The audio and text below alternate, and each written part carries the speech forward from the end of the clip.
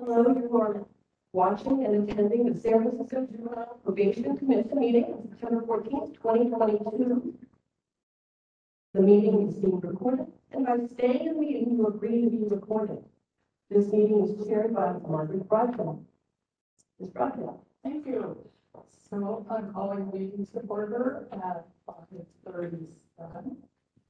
And will the secretary call the roll? Yes. Margaret Broadbent, present. Linda Martin Jordan. Here. Could you please speak into the microphone? Present. Thank you. Joanna Lako, present. Toya Moses, not present at the moment. James Singola. Present. Quorum. Item 2 on the agenda.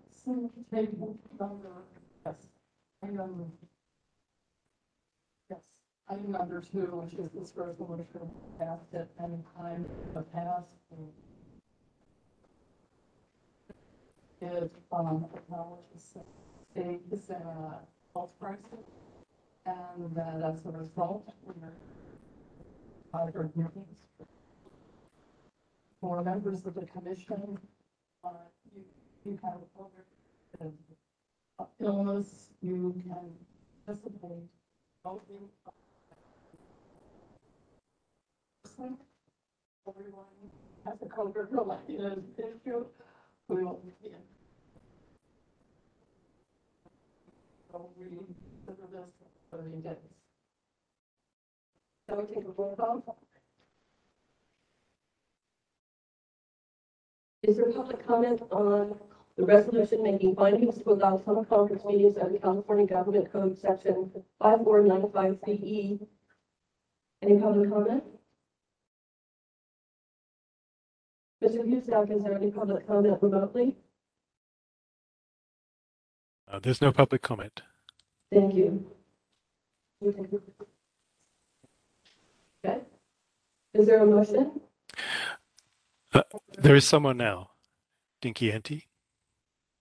Joanna Lako? I think he's saying someone proposed a comment now.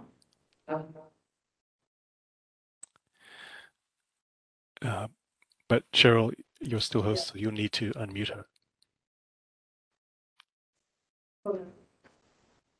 You're host still, aren't you? Hold on just a second.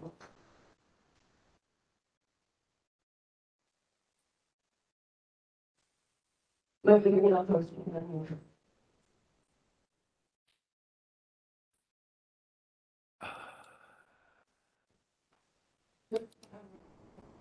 We're waiting for comment from Dinky.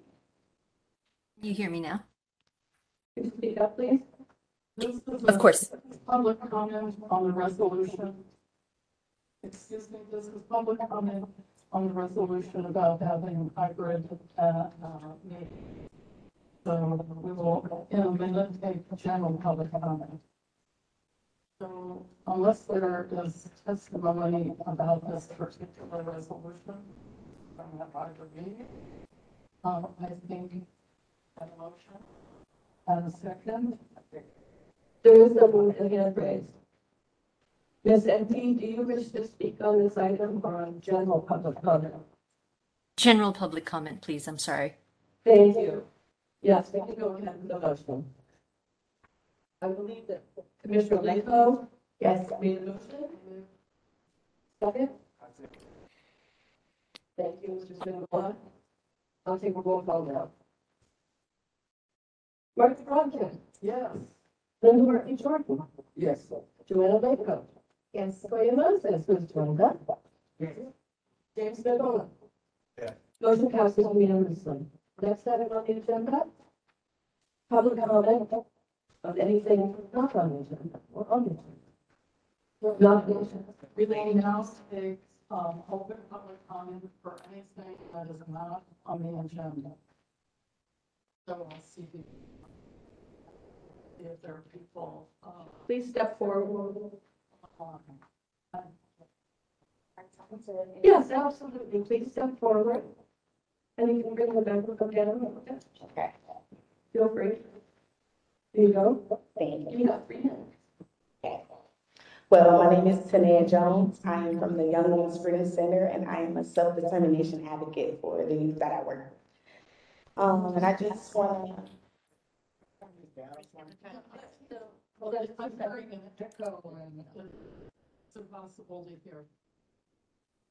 I think the station's on.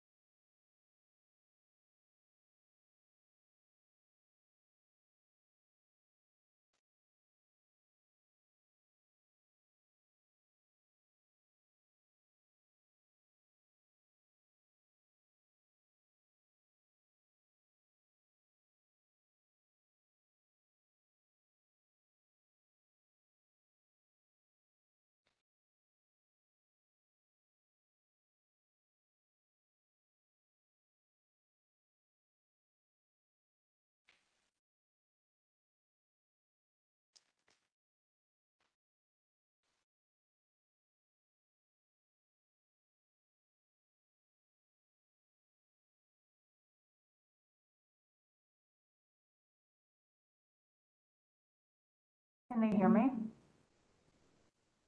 Public mic is on. The podium mic is on. Everybody turn it back on. If you turn that on, we'll just be back in the room. You're not supposed to keep it on. But the only option is to then mute. We were told not to keep it on. Why don't I?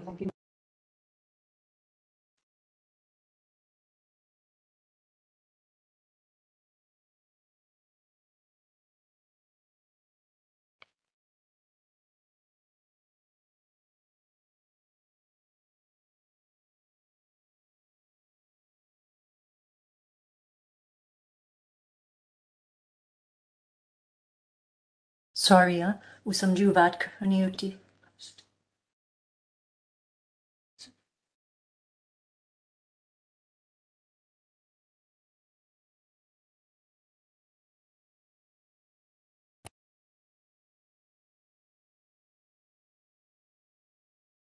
Gerald, 408, we're going to pause on meeting.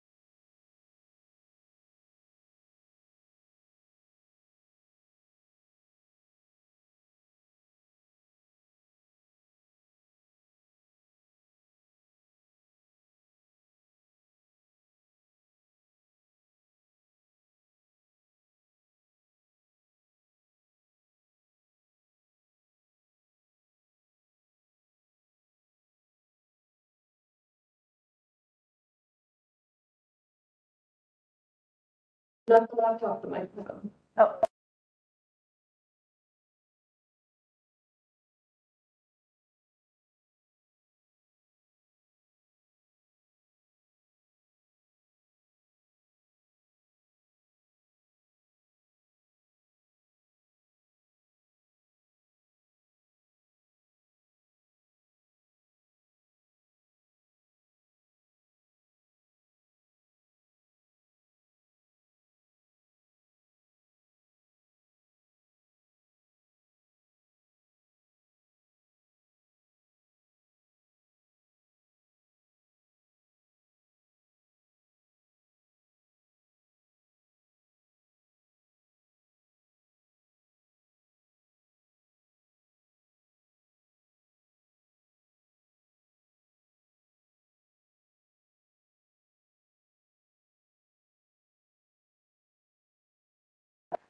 What happens is, I I can help you more, but I can't.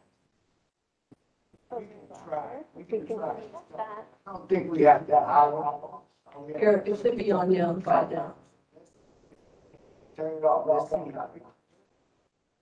Unmute. Now Oh, it's I'm just gonna read you. That's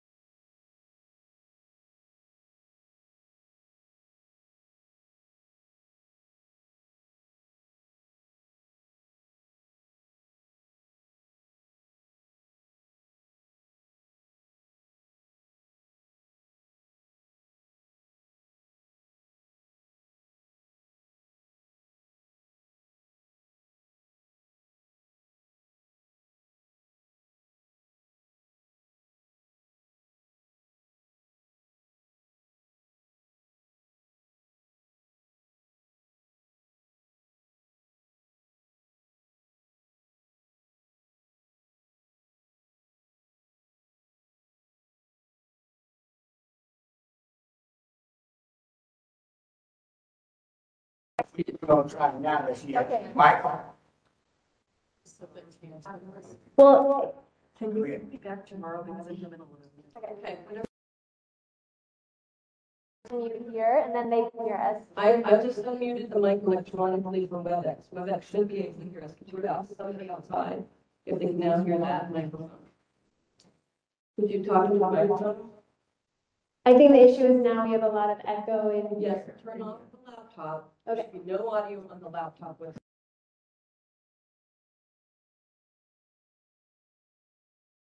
here now. Can WebEx hear? Emily, can you hear? I can hear. It should be okay. I'm gonna. Okay. I don't know if Michael is available. He might have lost connection. I'm gonna return the hostship to Michael. Thank you, Cheryl. So we will move on. Our apologies.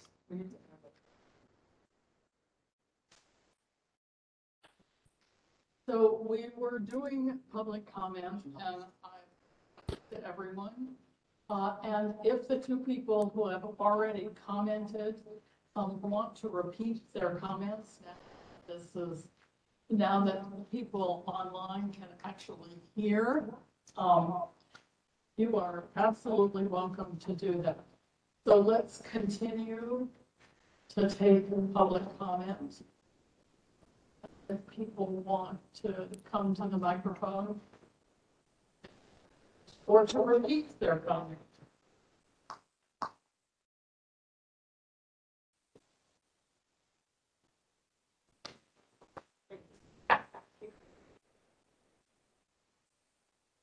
Public public comment also going to be extended to other items, or is it just? So this is, let me just explain what we're doing now. So this is an opportunity at the beginning of every meeting where you can come and talk about whatever you want to talk about. So the two people have already spoken. We're using this public comment time appropriately.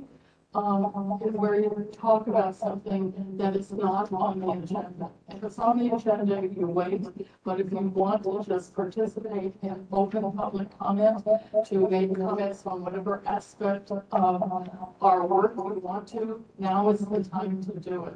So I think the two people we've heard from were actually doing what this period is intended for. So here we go. We are now having public comment.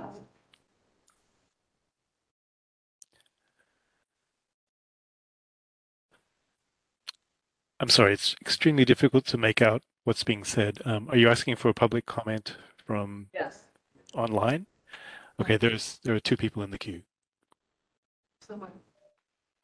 And we have a lot of people in the audience, so I really want to invite you all to be part of this public comment. I assume that's what. Wesley, go ahead, please. Hello, can you hear me all right? Yes. Okay, Yes. perfect. Hi, I'm Wesley, and I serve on the San Mateo JJDPC as well as Juvenile Justice Commission as well as the Youth Commission. But just to be on the safe side, I'm not speaking in any official capacity. I just wanted to say really briefly that let me preface my statement by saying this, that I tried really hard to connect with the San Francisco Juvenile Probation Commission, or the JJDPC equivalent, and it actually took me quite a while to find this commission. So I'm really glad that I was able to find this commission and attend the meeting today, though it was quite an arduous process, and I would encourage the commission, with full respect, to consider either meeting on Zoom or another platform, or fixing this platform so that we could see the meeting as it's taking place, and also that the public could have easier access to this meeting. On another note, for the main purpose of this public comment, I'd like to raise to your attention the issue of restorative justice and having a clear diversion program available to our youth. I'm currently pioneering the effort to start a youth court program or a restorative justice peer diversion program in San Mateo County. And from what I understand, the only form of diversion that San Francisco has is Huckleberry. And while Huckleberry is great, I would love to communicate with commissioners and also members of the public, or perhaps even the staff from probation, to continue this discussion about restorative justice and having actual, as I said, restorative justice that focuses on community restoration and community healing and has a greater emphasis on mental health. And I believe that restorative justice has a recidivism rate of 4%, which is, from what I understand, much more successful than Huckleberry. So I'd really like to continue this discussion as it's much more nuanced than just recidivism rates, and it's pretty difficult to hash out all the details in the form of a public comment. So what I'll do right now is I'll give my email address to Michael, and I hope to connect with all of you some other time. Thank you so much for all your work from San Mateo County, and I really appreciate being here. Thank you so much. Thank you very much. And I would like to explain to people how this public comment works, because we will not respond to the public comments because the things you're bringing up are not on the agenda. Nevertheless, I think people leaving their contact information, the commissioners considering what is being said, or future agenda items or follow-up meetings would be a good way to do this, but I wanted you to understand not to expect a response at this meeting. If we violate the law. So let's continue to take public testimony.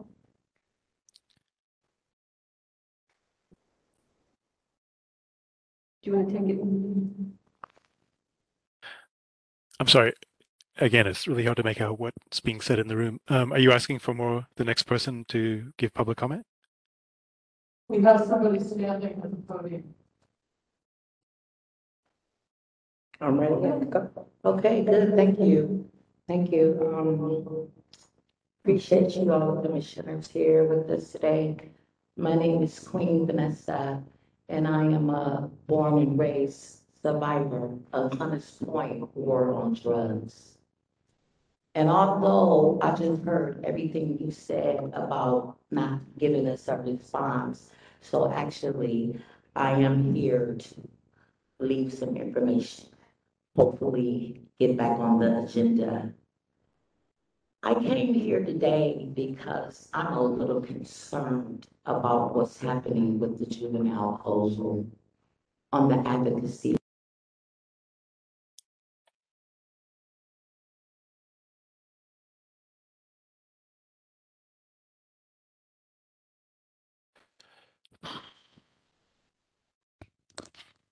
It's not even aware that this is happening. When I talk to people on the street,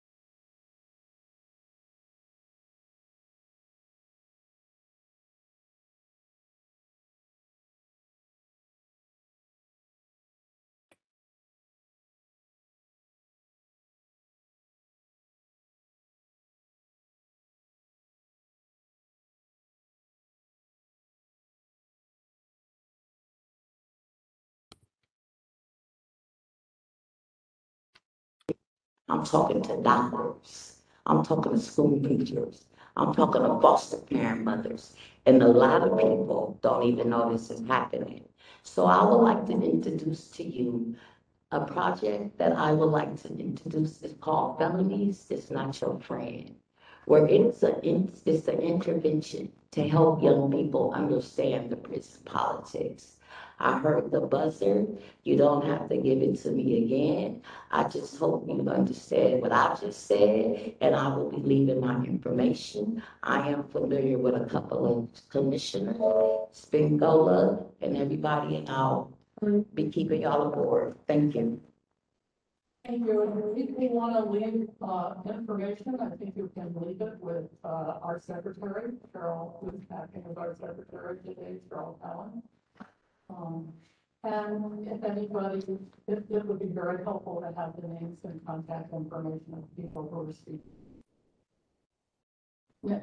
Just want to confirm that people getting different texts from different people saying they can or can't.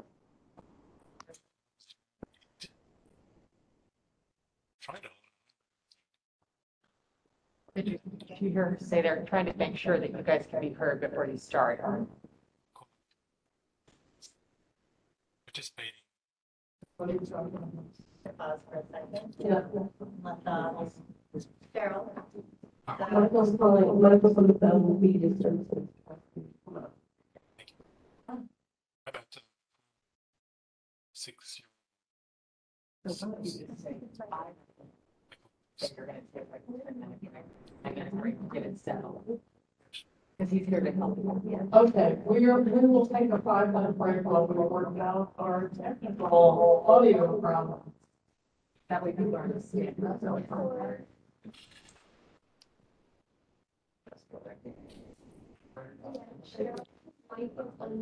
I think when Michael was here, he's been I know that. I I understand that, but we were told to absolutely put that on. And when we do that, this is the web on here. Mike is on. Okay, well, no.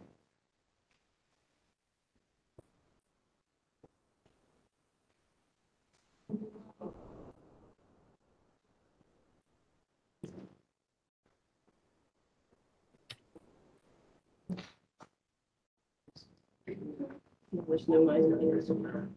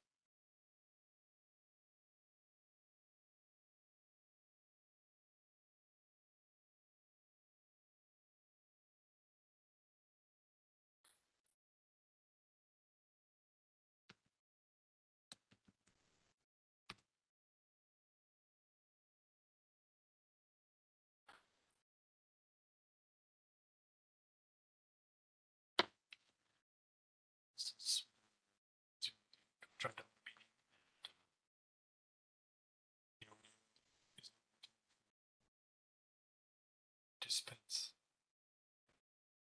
attending call. This is where it's available.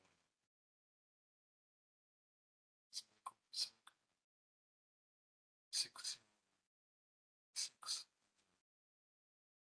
Juvenile.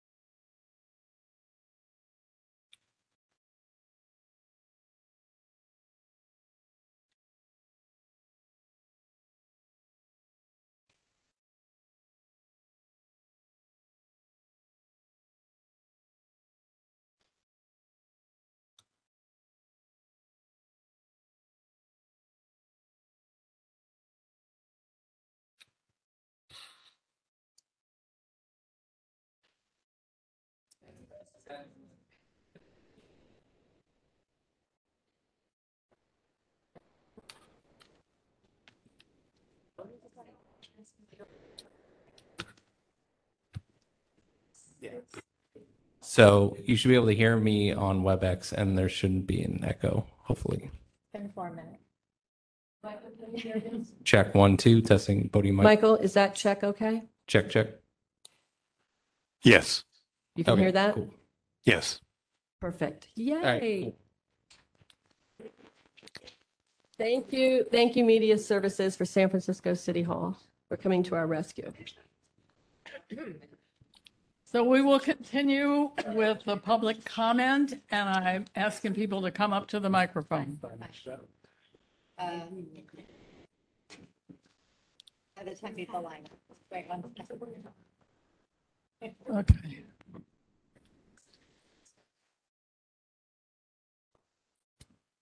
What'd you think? Okay, go ahead. All right. It's fine. It's It's- 5. We're there. 10 seconds. Yes. Okay, hi, my name is Kiara. I'm an SD advocate at the Young Women's Freedom Center, and I would like to uplift the voices that cannot be heard today by addressing the malicious behavior from the SF Juvenile Department and Probation Department who have not made the right decision to accommodate and positively influence our future tomorrow. Inside these institutions, they created a web that has I'm sorry, they have created a web that has trapped us inside the system.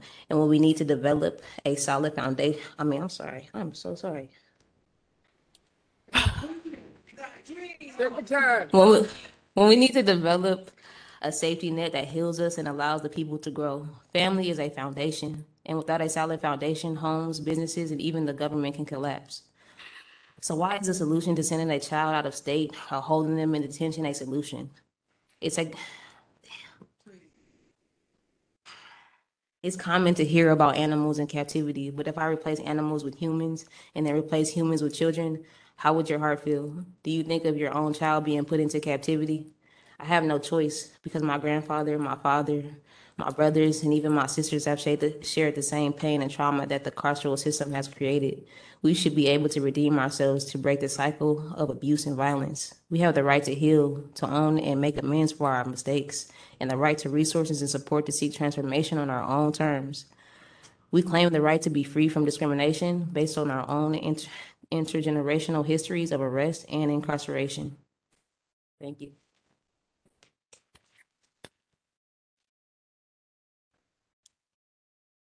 Can you hear me? Okay. Hi, everyone. My name is Ari from YWFC as well. I would like to uplift the violence that cannot be heard today. I would like to uplift the voices as well by addressing the malicious behavior from the SF Juvenile Department and Probation Department who have not made the right decisions to accommodate and positively influence our future tomorrow. Youth's needs are very important to be heard and met due to the fact that the Freedom Charter states we have the right to self-determination. We must determine what success looks like for ourselves, for our youth. We have the right to lay our own paths free from punitive and controlling systems and input the voice around all services impacting our lives. We should have the right to our own determination where we are building independence to be free from the systems holding us back and reconnecting back within to the community. Thank you.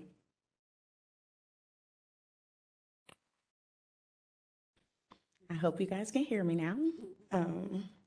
As I said earlier, my name is Tanea Jones. I'm a self-determination advocate at the Young Women's Freedom Center, and this is just a story and a background about me and youth that I work with today.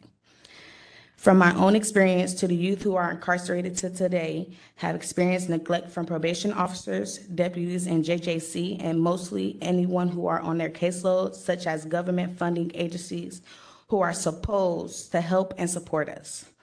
From the least amount of time out of our rooms to not getting our basic needs met, such as better clothing, getting mental and emotional support, or simply just asking us what we need to make sure our needs are met. I want to hold these people accountable for their actions and understand that they are not doing the job that they are hired to do. The youth that I speak with today should not be going through the same thing that I went through 7 years ago. What progress do you guys see making? Because the only change that I see is the fight in our people. The fight we are tired of fighting, but we'll keep fighting until justice is served and our people are free from sexual and gender-based and physical violence, abuse, and exploitation perpetrated by our families, our partners, our community, the state, and institutions. We have a right to defend ourselves from intimate communities, state, and institutional violence. Thank you.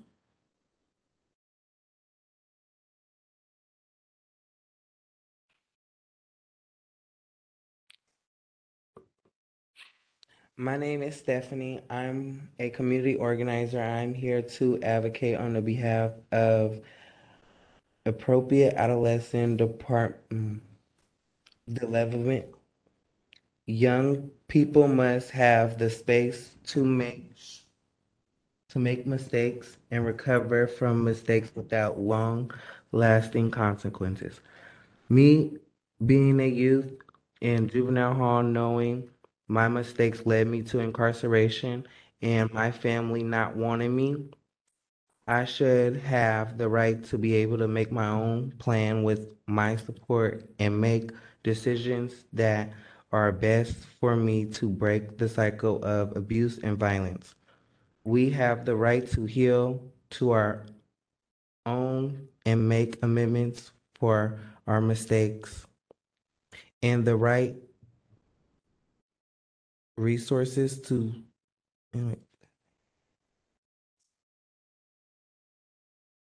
and the right to resources and support to seek transformations on our own terms.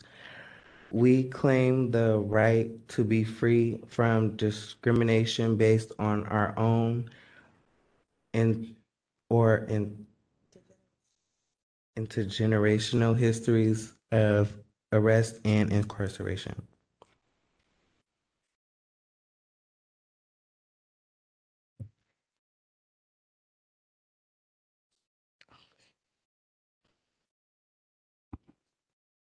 Okay, here we go.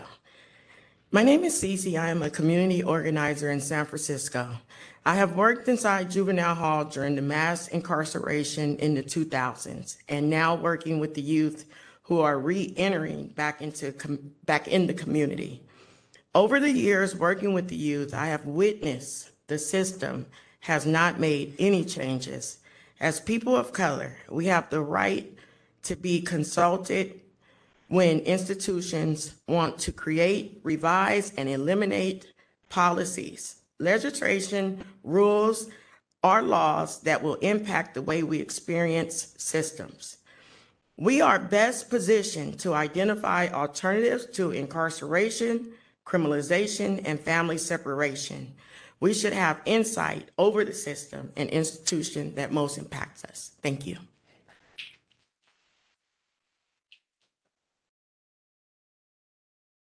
Hi, my name is Violeta Vasquez. I'm co-founder to the Five Elements Youth Program, member to the Reimagine Youth Justice Coalition. I am here as an ally, community organizer, and concerned community member to support the statements made by my comrades in the coalition and with the Young Women's Freedom Center. As a community member born and raised in the city from districts 10 and 11, I am here as a witness to the systemized oppression and divestment of my communities. I echo that the best and safest communities are not the ones with high police presence, but the ones with the most adequate resources to meet the needs of our beloved community. Our folks know what they need. They are experts in their own right. Crea Jones hosted frontline gatherings to focus on the role of the well-being advocate as an additional resource to end incarceration for young people in San Francisco. The findings were that youth and their family units and support systems need individualized support and care. There is no one-size-fits-all treatment for systemic oppression and neglect. Changing the conditions of our communities are a viable and option for addressing poverty and criminalization, of which youth are the most vulnerable. Accountability that is not punitive or focused purely on punishment is possible if the resources are made available. If our collective efforts are focused on healing, then our community will be healthy. If our efforts are focused on punishment, then our community will be criminalized. If this organized body can wage resources and power to incarcerate and punish youth effectively, then it could also do the opposite, which is to empower and support our communities for a healthy and accountable future. Thank you. Is there anybody else either in the audience or online who wants to make a public comment on something that is not on the agenda? There is a caller in the queue.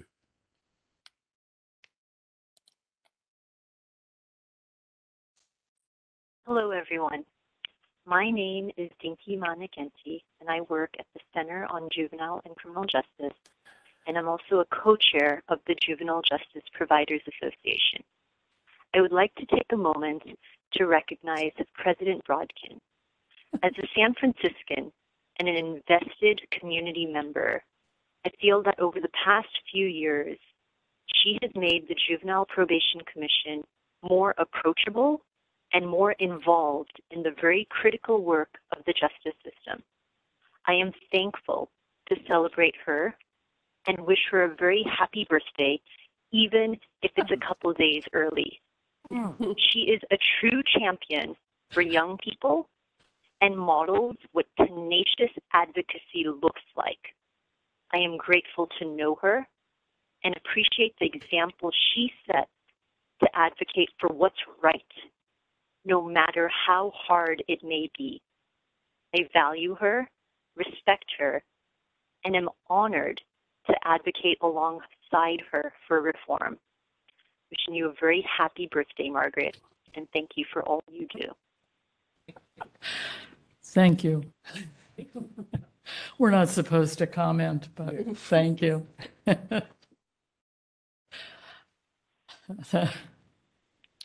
Okay, is there anybody else who wants to make public comment? If not, I will move on to item 4 on the agenda, which is something we're a little late at, but it is a commendation that all commissioners have signed for our former president and Joseph Arellano, who was on the commission for 12 years. And he was president three different times. And I must say, I miss him. And he brought a kind of stability and continuity to this commission and expertise in how commissions work and what the work of the department entails. So we've all signed a commendation to him, and we will see that he gets this commendation. And if anybody would like to comment on that, now is the time.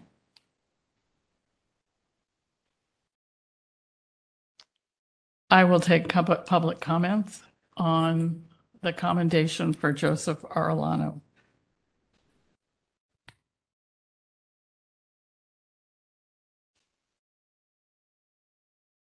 Hearing no public comment, we will move on to item 5.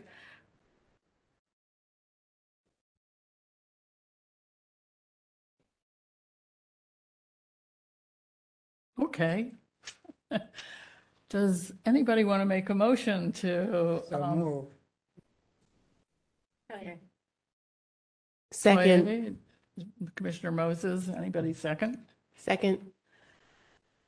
You want to take the roll? Commissioner Margaret Brodkin, President. Yes. Linda Martley Jordan. Yes. Joanna Lako. Yes. Toye Moses. Yes. James Bengola. Yes. This motion passes. We will move on to item 5, which is the review and approval of the minutes. I presume commissioners have had a chance to review the minutes of our previous meeting, even though it's been a while. Does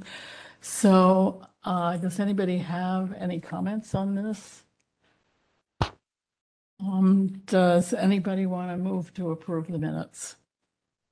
I move. I second.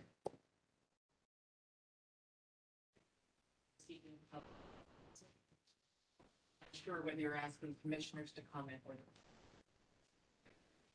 Yes, ma'am.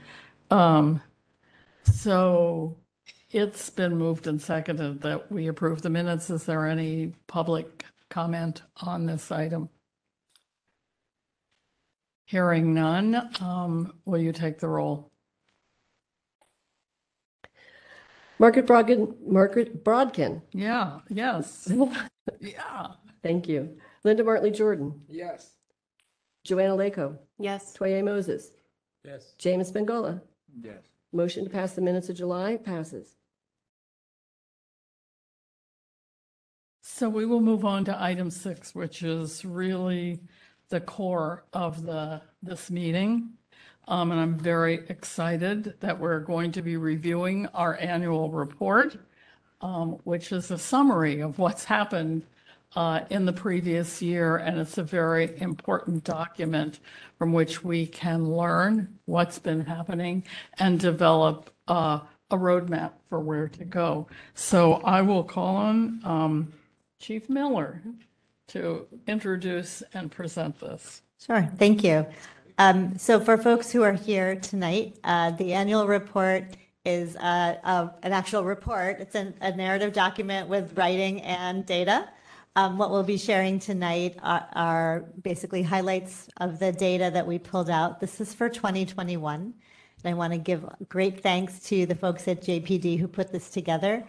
And I'm going to turn it over to Selena Cuevas to walk us through what we identified as kind of the highlights and things that we wanted to bring to the commission's attention. And I just want to make sure that members of the community know that there's also access to the full report itself. But this is tonight the highlight of it. So what you see on the slides is not the full contents of the report, but it's the pieces that we thought were most important to talk about as a group tonight. Selena, thank you. Thank you, Chief. Good evening, commissioners and members of the public. As Chief Miller mentioned, my name is Selena Cuevas. How do I?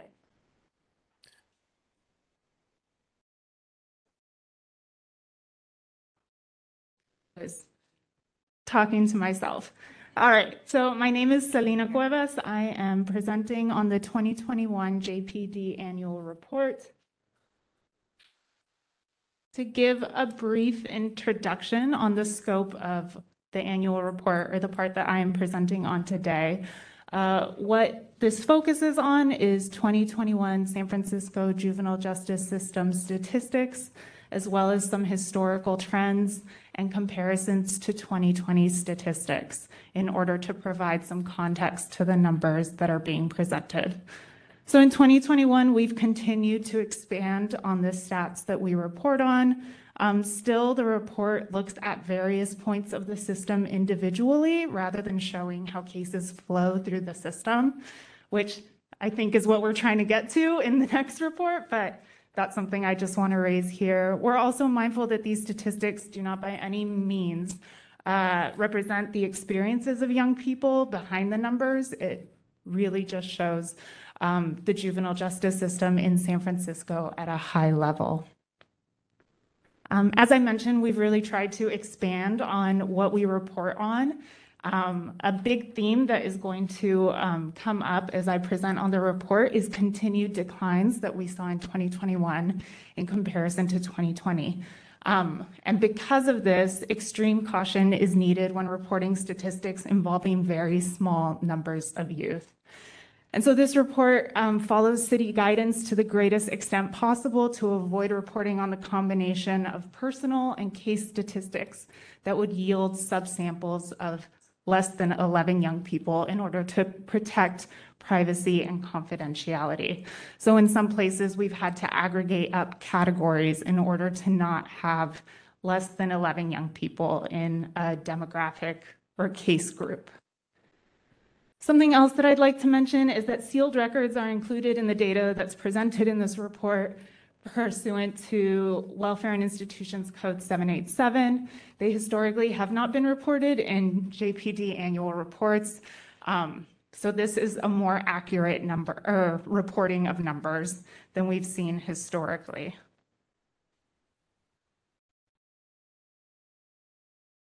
And to start, I'm going to highlight patterns seen across the juvenile justice system.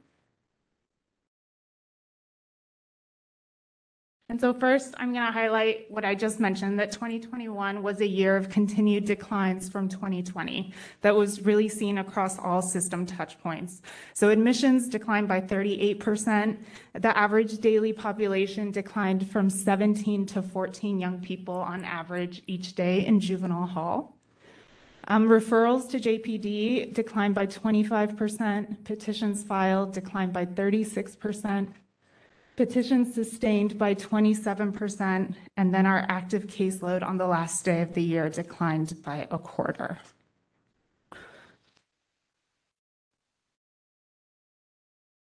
And still, despite these declines, we continue to see very large racial disparities For Latinx youth, but particularly and especially for Black youth, who account for 6% of all youth in San Francisco, but were vastly disproportionately represented across system touchpoints. And something that I found over and over is that disparities were even worse for girls than they were for boys. So Black youth accounted for 58% of admissions, but you see that for girls, Black girls accounted for 65% of all girls admitted in 2021. You see similar patterns for referrals to JPD, and particularly for petitions filed, where Black girls accounted for 72% of petitions filed for all girls. And so while girls accounted for only about 20% of admissions, referrals, and petitions, Black girls were consistently the third largest demographic group represented at each touch point, following Black and Latinx boys. Another trend that we saw in 2021 was that older youth accounted for a larger percentage of youth represented across system touchpoints in comparison to 2020. So in 2020, young adults ages 18 and older accounted for 5% of admissions. In 2021, they accounted for 21% of admissions. In 2020, young adults 18 and older accounted for 13% of the average daily population in juvenile hall, and in 2021, they accounted for 29%. We also saw increases in referrals and petitions filed, where they accounted for 4% and 8% respectively in 2020, but both increased to accounting for 14% in 2021.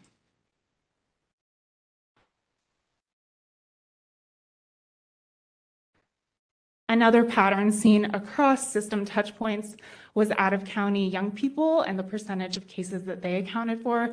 They accounted for at least a third of cases across touchpoints.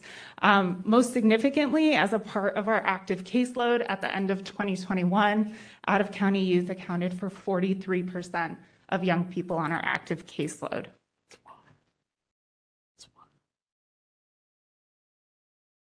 There were also some patterns within county. So within San Francisco, southern and eastern zip codes accounted for the highest percentage of both referrals and petitions. And then as for offense differences, something that was seen in 2021 was that assault accounted for a larger percentage of admissions, referrals, and petitions than they did in 2021, whereas robbery accounted for a lower percentage. In 2020, 75% of new law violation admissions were for robbery, which was significant. And in 2021, this dropped to about 52%. So still a large percentage, but we did see some declines. Well, there were some increases seen in assault. Okay, so those are all the patterns that we're seeing across system touchpoints. Now I'm going to go through each individual section and highlight parts from the report. So starting with admissions to juvenile hall. So as I mentioned, admissions to juvenile hall decreased by 38% from 2020 to 2021. There were 299 in 2020 and 185 total admissions in 2021. We also saw that the percentage of mandatory admissions increased from 72% in 2020 to 79% in 2021. So just under 80% of all admissions to juvenile hall in 2021 were for state mandated reasons. There was also a decrease in detention override rate. So it decreased from 8% in 2020 and 2% in 2021. And so when looking at decreases in mandatory and non-mandatory admissions, all admissions decreased, right, by 38%, but mandatory admissions decreased by 32%, and there's a much larger decrease for non-mandatory admissions, so a 55% decrease.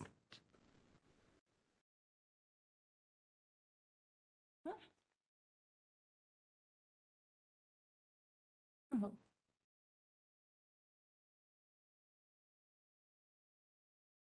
And then as for alternative placement youth in custody on the last day of the month, the pattern seen here is that the percentage of young people in juvenile hall awaiting placement, so the yellow slice of that bar decreased throughout the year, while the percentage of young people committed to juvenile hall and secure track increased throughout 2021. So the green and reddish parts of the bar.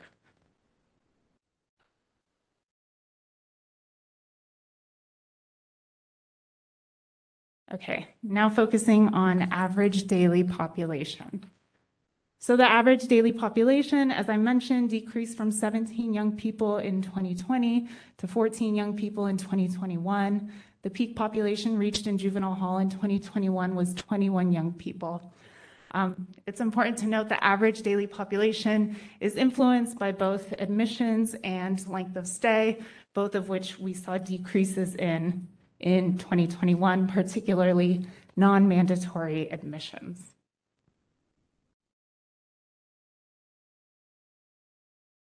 Next, looking at length of stay in juvenile hall. So here, focusing on length of stay for young people released. The mean, which is the average length of stay in 2021, was 19 days, which is unchanged from what we saw in 2020. However, the median length of stay, so the midpoint length of stay, which is less susceptible to outliers, very long stays or very short stays, decreased from 9 days in 2020 to 5 days in 2021.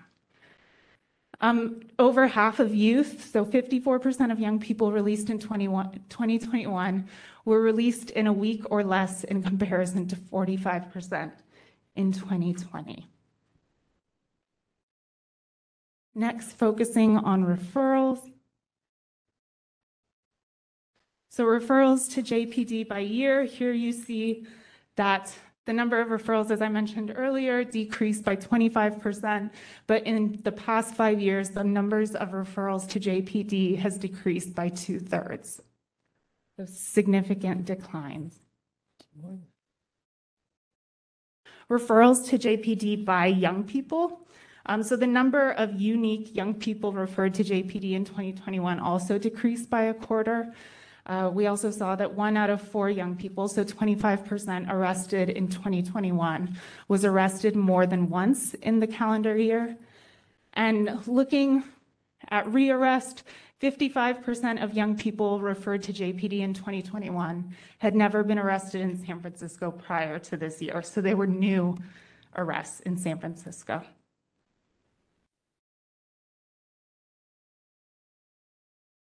And something else to highlight is that while the number of referrals to JPD decreased in 2021, we did not see those same decreases in referrals to CARC or to Make It Right. Those either remained the same or increased. So the percentage of referrals that were diverted to CARC and Make It Right increased from 17% in 2020 to 24% in 2021.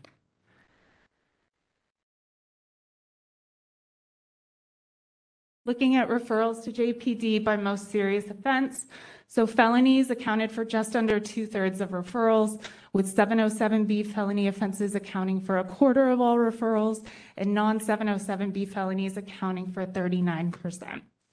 Misdemeanors accounted for 22%, and warrants accounted for 10%, and violations accounted for 4%, so down from 8% of all referrals in 2020.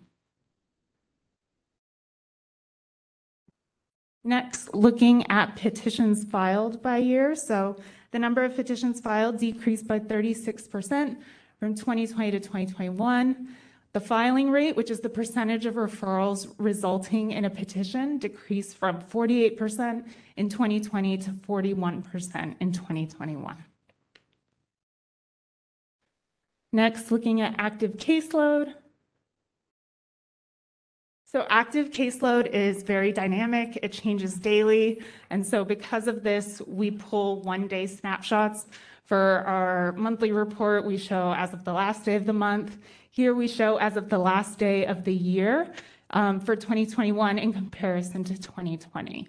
So overall, the active caseload declined by 1/4 from the last day of 2020 to the last day of 2021. And highlighted in blue are the demographic groups that had the largest percent decreases in that 1-year time. So girls, white youth, younger youth, and youth from San Francisco experienced the largest decreases in active caseload.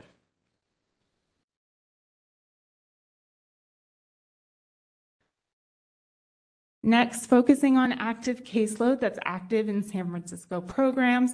So the percentage of young people on active caseload who are active in San Francisco programs increased from 39% in January to 64% in December. It's important to note that most youth from out of county will not be reflected in this graph, since they would be referred to programs in their county of residence and not San Francisco programs. But you do see an increase throughout 2021. Next, looking at sustained petitions. So the way that this is measured has changed over time to be a more accurate description of how many petitions were sustained each year. So there's only a 2-year comparison, but the number of sustained petitions decreased by over a quarter from 2020 to 2021.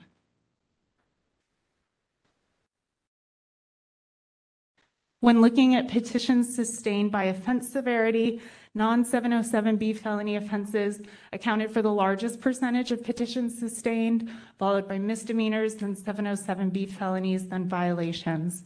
I just want to highlight here that charges are frequently reduced through the adjudication process. So that is something to note as you are looking at this graph. Then looking at petition dispositions by year. So almost all petition disposition outcomes have seen significant declines since 2020. The 2 exceptions are commitments to juvenile hall and secure track, which were either rare or non-existent in the case of commitments to secure track prior to 2021. And then finally, looking at probation termination. So this is something new that we've started to explore and definitely want to explore further. But for young people who terminated probation in 2021, most of them terminated successfully, 96%. This, of course, raises other questions for us. How long were young people on probation? What happened to them during this time? And so that's something that we would like to do a deep dive on in the future. And I think that's it for my slides. So I'm happy to take questions.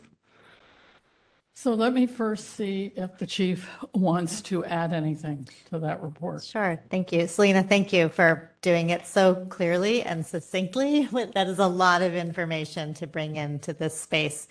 I think the thing that I want to note is that the data reflects what happens across different touch points of the system. So it shows both decisions police, well, not both, decisions police are making, decisions probation's making, decisions the prosecutor's making, and the court is making, right? So we all have different roles in this. But I do want to say that I'm really proud about the data that you see in terms of the probation decisions, because what you see when you look at the report are decreases in the percentages of kids coming into custody for non-mandatory reasons. You see faster releases. You see relative gains, though still low, with the number of kids getting to CARC, right? And you see a decrease in violations. So violations are probation officer decisions, right? When we seek to violate a young person's probation. And so all of those touch points, those decisions, while we have a lot more work to do, I do think they're really consistent with the goals that this commission's been talking about in terms of the way that we do our business at probation.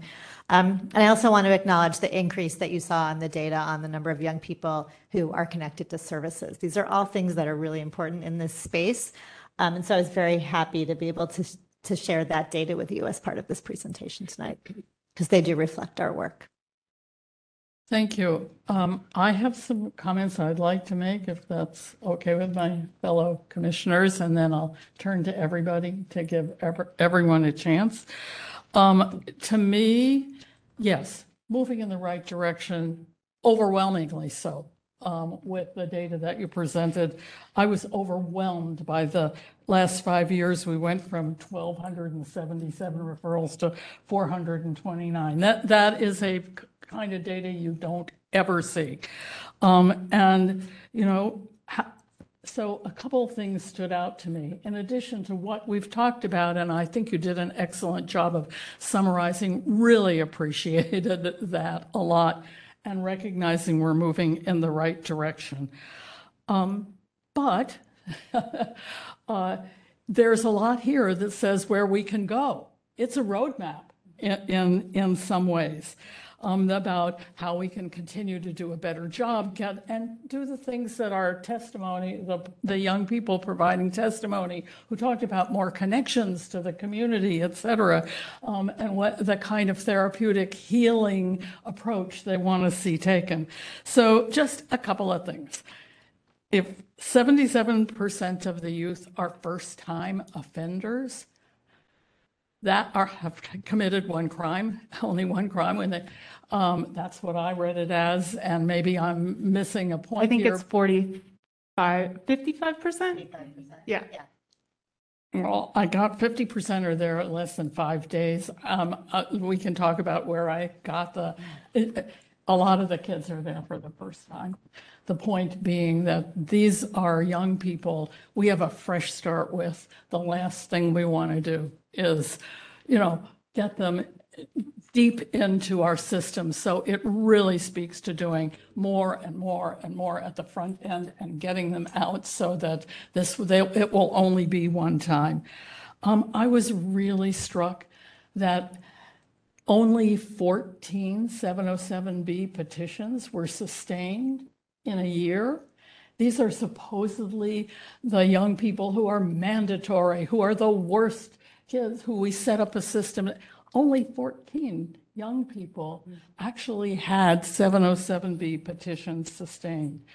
It really speaks to the need that your committee is looking at about out-of-county youth and the importance of that and the importance of warrants. It's a huge percentage of the young people we're dealing with. And when I hear 20, misdemeanors, I'm like, why are we even dealing with misdemeanors?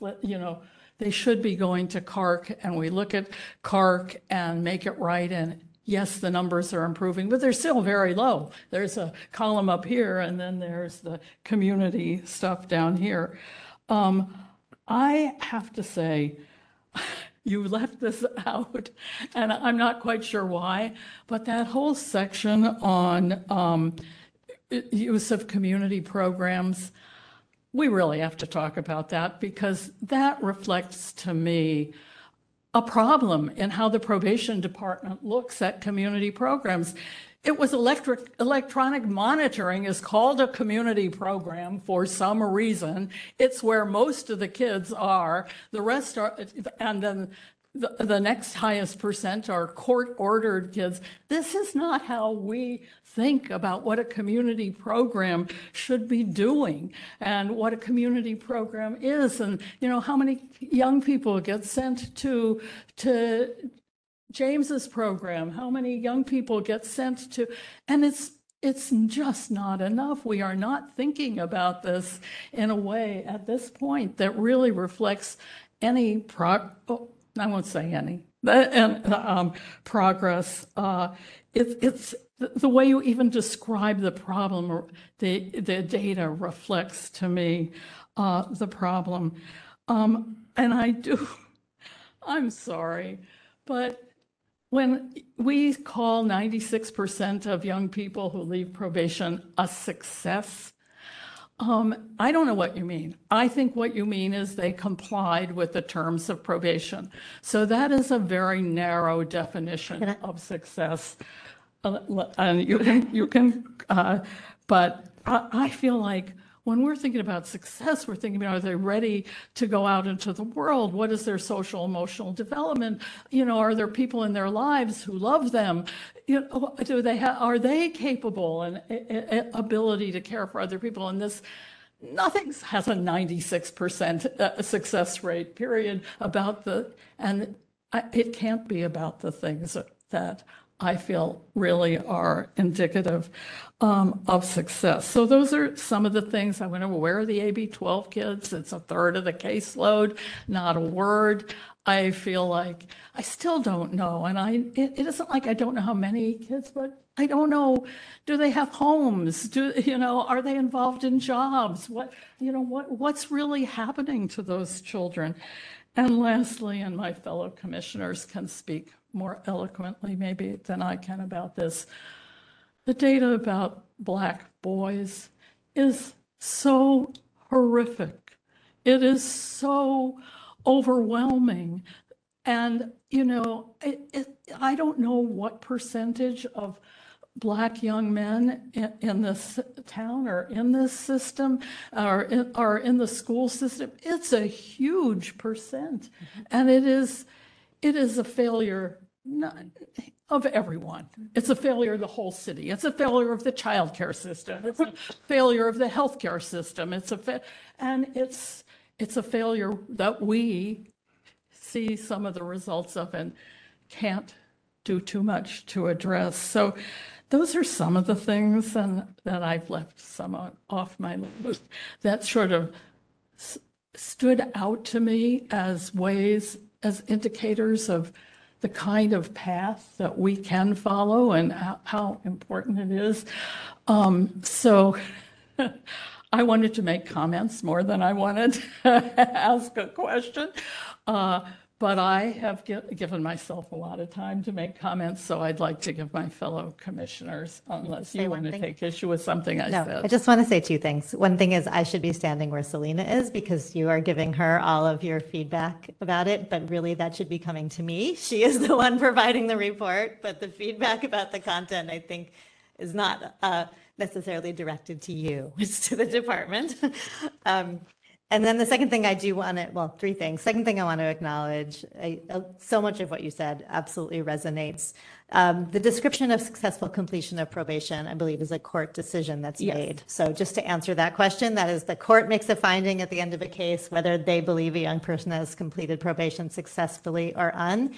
And we agree, and I think Selena's touched on that we want to know the more and the why behind that. We wanted to reflect that data point, but it is a finding just made by the court in the hearing. So that's how much to kind of read into it. And then I also want to acknowledge that to your point about community programs, that's really why we're excited to dig into that in October. So we will be doing that at the October meeting to that point.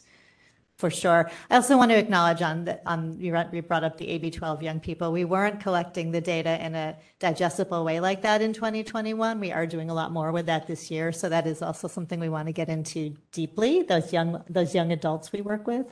But I want to acknowledge that's why it doesn't have a place in here. So I want to go around this way. I will start with Commissioner Moses and then we'll go around and give everyone. First of all, I just want to thank you for the job well done, well presented.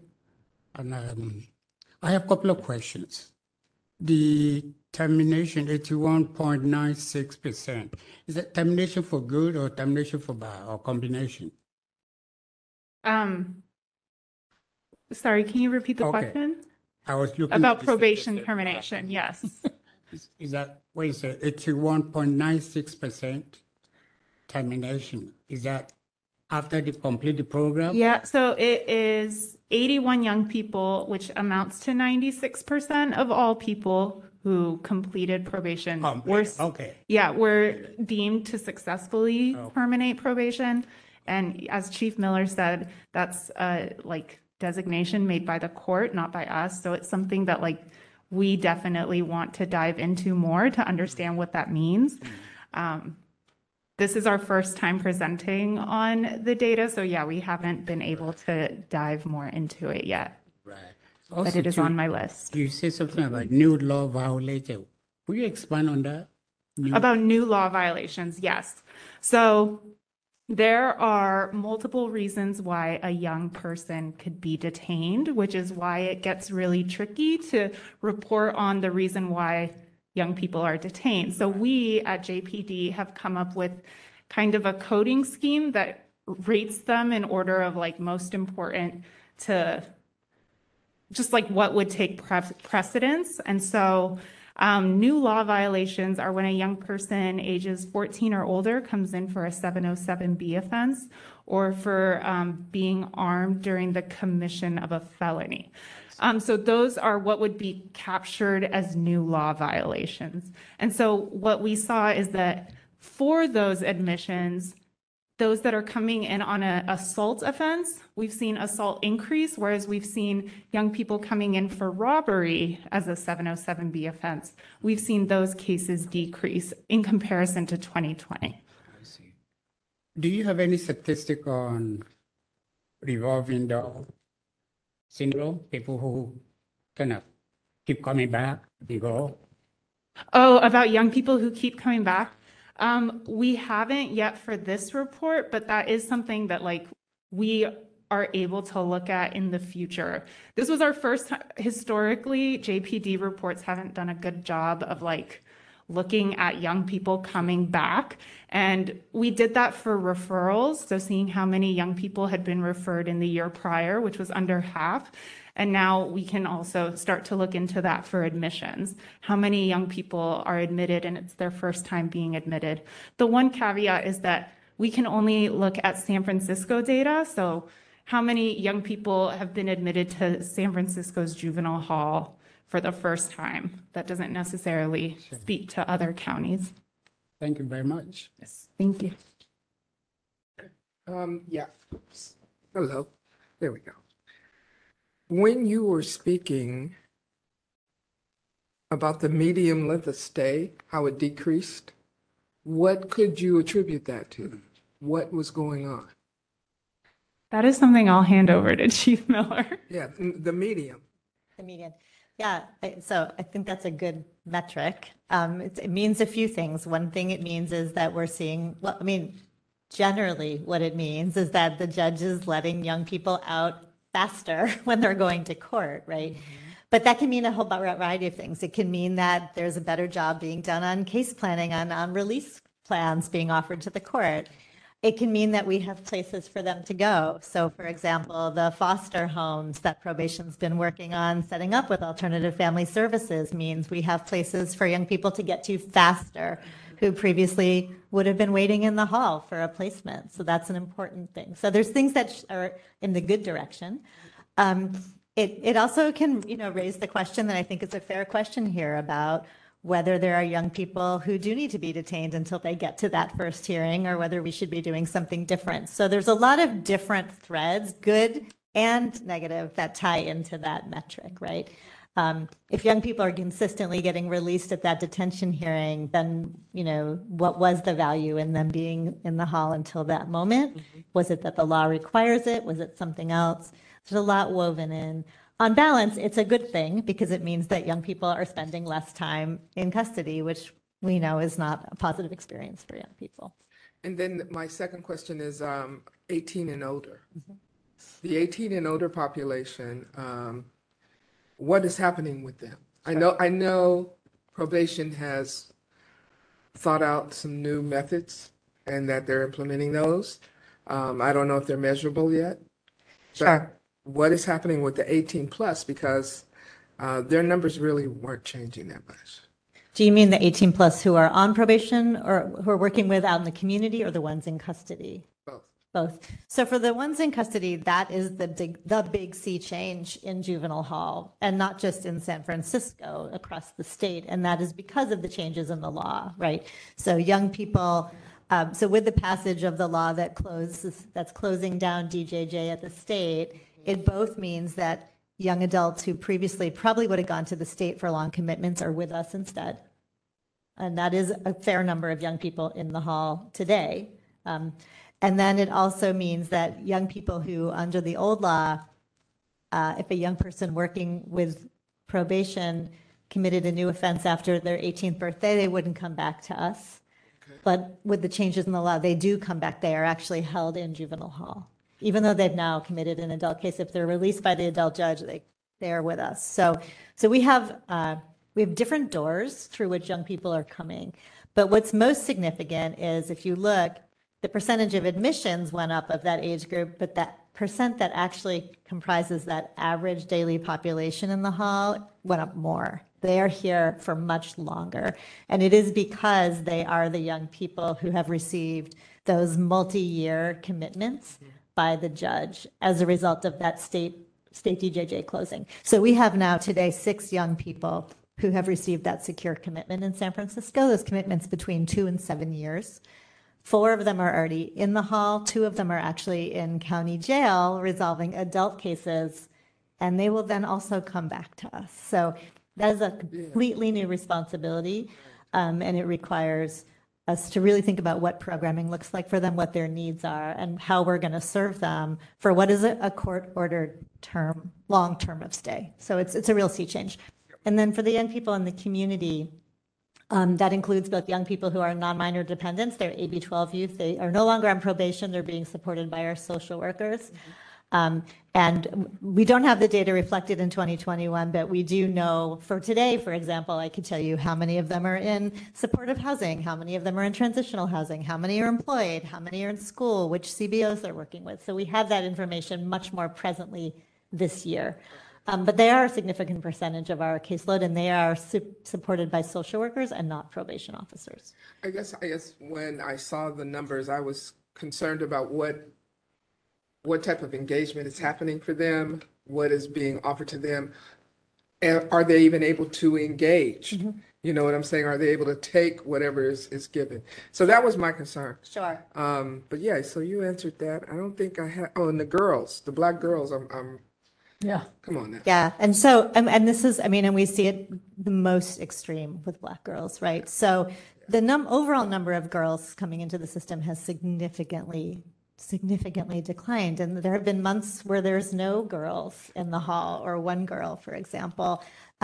This week there are 2, and they are both young Black women. So it is the most overwhelming statistic. It actually came up during the closed juvenile hall work group also, when the Burns Institute did their data analysis, as the most horribly jarring and significant of all young people being represented in the system. They also tend to be more likely to be from out of county than our boys. Out of county, but they're here. Yes, yes, and sometimes, and not rarely, and actually, when I'm thinking about the young women we have today, often also dealing with cases in multiple counties. So they may have a very complicated route out of custody. They may be going from one hall to resolve their case in that county to another hall to resolve a case in that county. It's a very hard road. So I really want to hear more, and I think in the annual report gives us a lot more of what's really happening, you know, on the ground. Yeah, and I would go back to something that Selena said on the very first slide, which is because we really have limitations on how much we can dig in below a certain number, right, to talk in real depth about kids because of that ability to identify them potentially by what we say. And so because the number of girls is so small, which is a good thing, it does limit our ability to really give you all more details about them without kind of violating those data rules. And so it's a little bit of a challenge for us to give you that sense. And that's why doing it across the course of a year can tell a better picture than like month to month, where we really have very little we can tell you about the girls, if that makes sense. Yeah, it does. I'm hoping that our program committee chairperson is tagging some of these issues. I think the 18-year-old is just so important.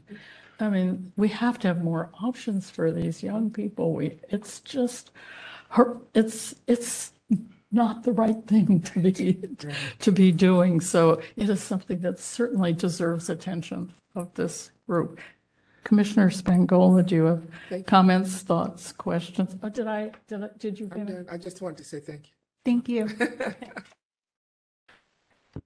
Yes, Commissioner, I just kind of had a comment. I am, you know, I have never really been a data kind of person. Right? We know that. But I'm starting to appreciate the data, right? All right. Because the data actually tells, when people look at data, the data tells a story. That's right. Right? And it throws a bunch of warning signs up too. And then the data is, you know, it has its own kind of, you know, data I always say, you know, with data it's always about, you know, how many, when we start talking about percentages, we have a percentage of 6 or a percentage of 7. You know, the data, when you put the percentage in there, it always get kind of, you know, like, does it really tell a story there, though? But what's alarming to me is that the young black kids in San Francisco, and it always depends on who you ask and who did the research. We are between 5 and 3 of the population here in San Francisco. It always depends on who you ask, and I say that because it always depends on who benefits from the survey when they do a survey on black folks in San Francisco. Right, so whoever did that survey, whoever benefited from it, got it. But when I look at this and I see the percentage of young black men who's being arrested, that number is always so high to me, and it always out as high as always 60-70% higher than any other ethnicity on the thing. So that stuff is alarming to me.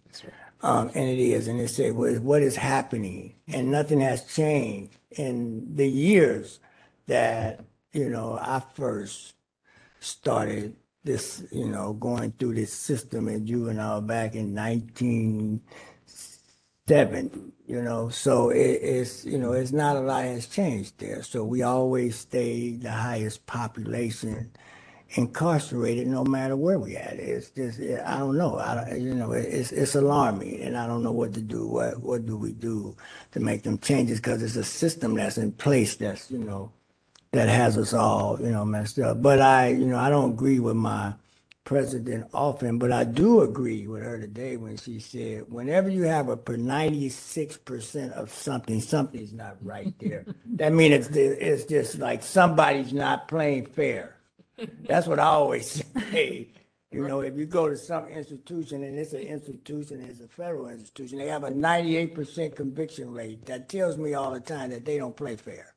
Yeah. So even when you talk about 96%, I just said that to say that, in that's 90%, 96%, and I would just like to know, them completing at what age? They completed it at 14, but what happened at 15 and 16? Did they come back and do it again? Those are recidivism. Yep. So that's what we need to know.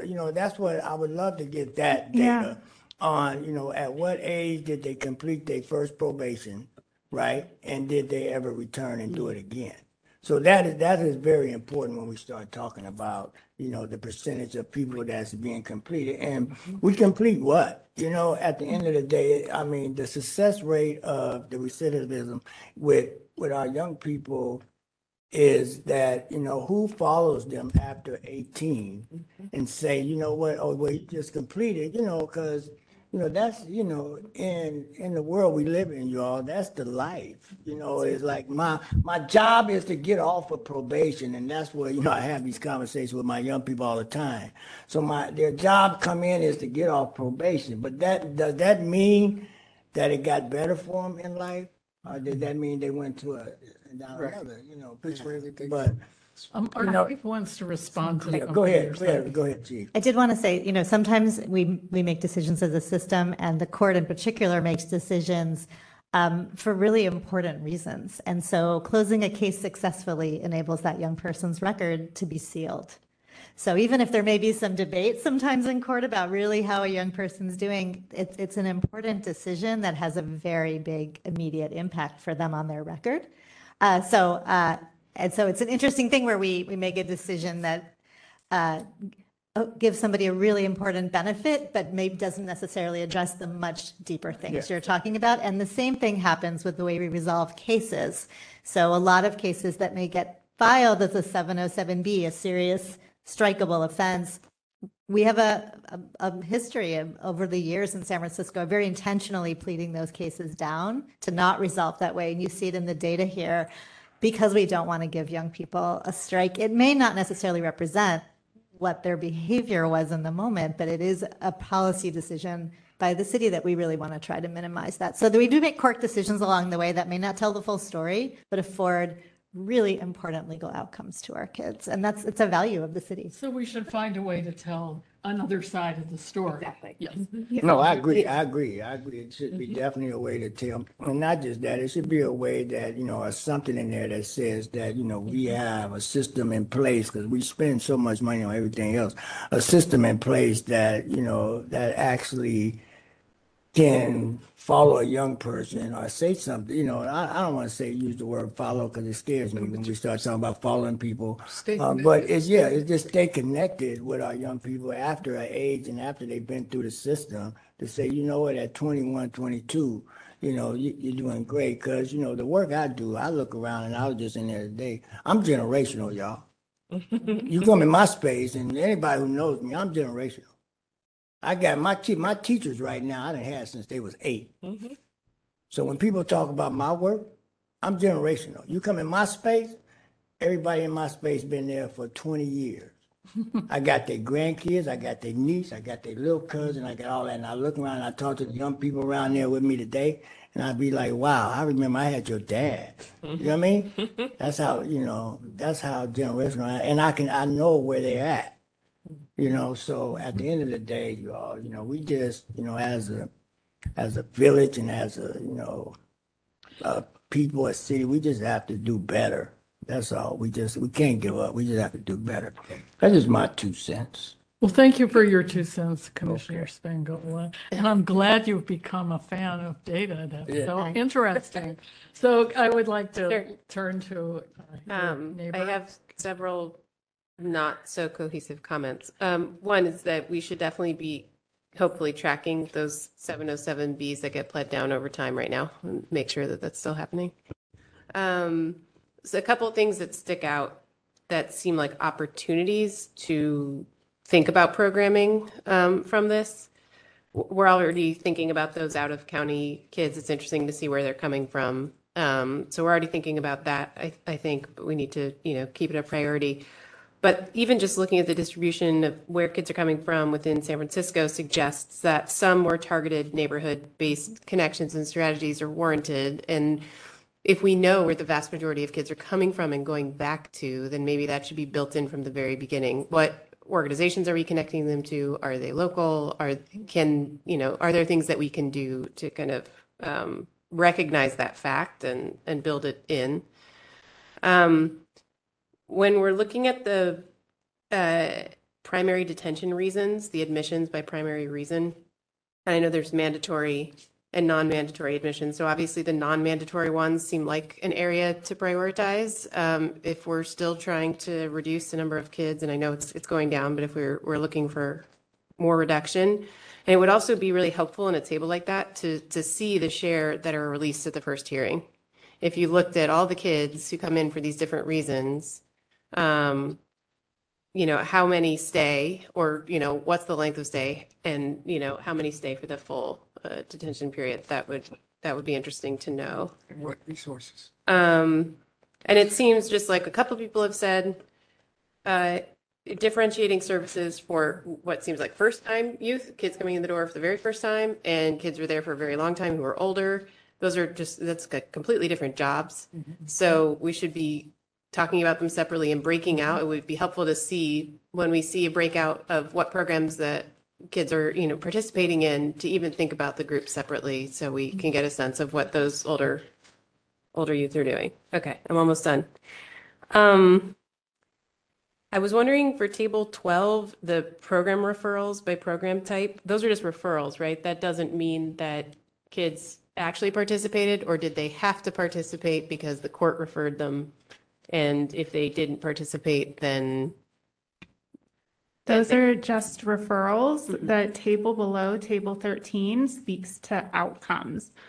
So young people who terminated, how long they were in the program, and then whether it was successful, unsuccessful. But yes, table 12 is just referrals made. Yeah, it would be helpful to know how, what are the share, I don't even know if you can observe this, of kids who actually go and participate after they get the referral versus the ones who are just referred. And let me say, at our next meeting, we're talking about the relationship with the community agencies and the department, and we should drill down on table 12 along with other things. Yeah, and Table 13 is super interesting.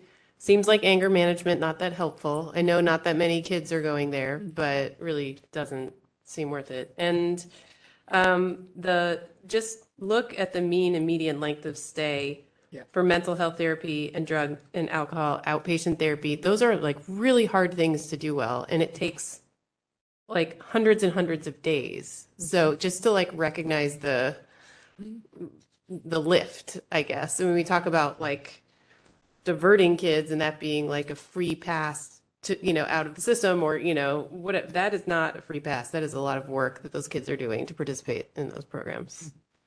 And then I was wondering, we were talking about the 96% success rate. I do think it's great, and it means that we're not violating kids for, you know, unnecessarily, it seems. I wonder what that statistic was in 2020, or what it's been historically. Is that a change, or is that just? We haven't reported on it historically because our staff weren't sure about its like accuracy to report out. But in 2021, they were totally confident that that is an accurate data set that we could report on. So we don't have that historical context. What's your sense? Well, I mean, I will say we have put specific measures in place to reduce the number of violations. Yeah. Right. So in the department, probation officers can no longer individually make the decision to violate a young person. They have to actually have approval, not only of their supervisor, but of the director of probation services, and to seek a warrant as well. So they really have to go through more due diligence and making the case for why they have tried to engage folks working with a young person first along the way, and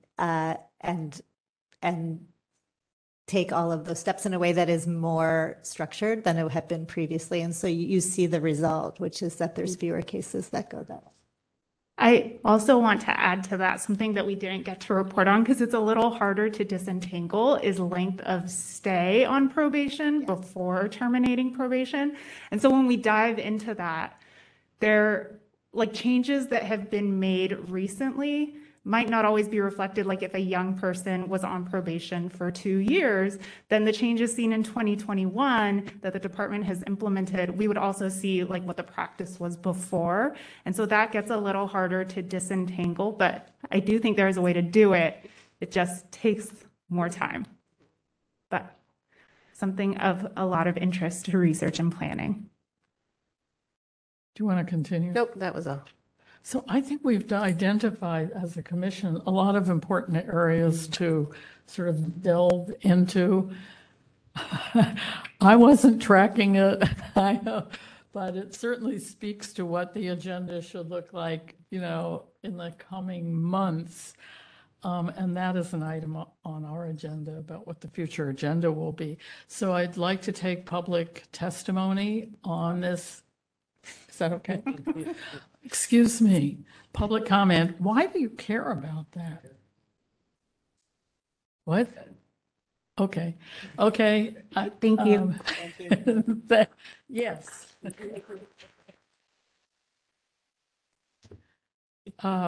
So I'd like to take public comment on the annual report. If anybody in the audience or online would like to come forward or raise their hand.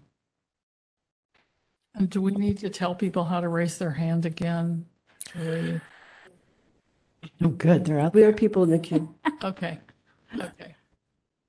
Hi, Commissioners. My name is Molly Brown. I'm a District 1 resident, and I'm helping to volunteer with the JJPA. Could you talk a little louder? Sorry. Say your name again.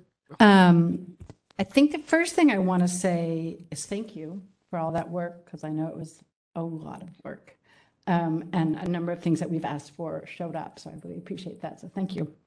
And I also want to commend the department on so many areas going down, because that is really an indication of the progress that's been made under our new leadership. So thank you.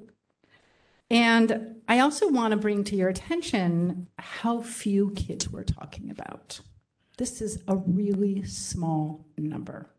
So I think that we have an incredible opportunity to really make a meaningful difference in their lives if we pay attention to that and think about the data that way when we see it. It's not just the percentages, it's what those percentages represent in terms of numbers. For instance, and this is for 2021, I know it's been tweaked a bit where we are now, but it was 288 youth on the total caseload. 106 of those were the AB 12, so they're not the ones on probation anymore. And 182 were actually on the probation officers' caseloads, if you will. So 182. And of that number, 43% are out-of-county youth.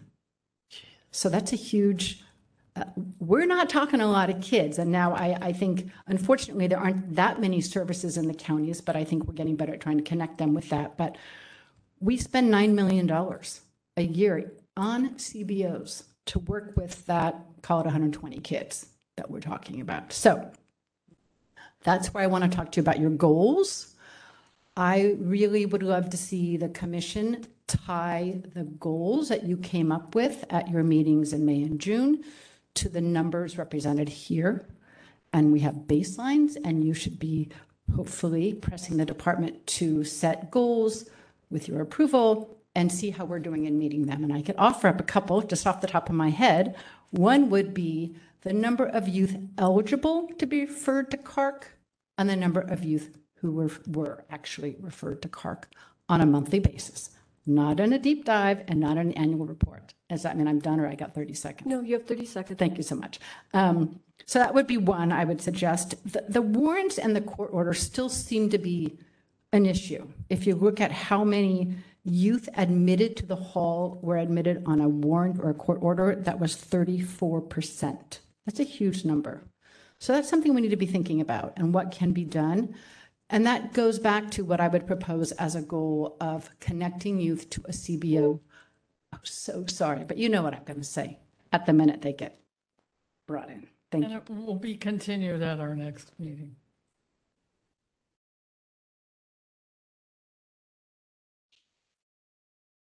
Cheryl, is anybody else online?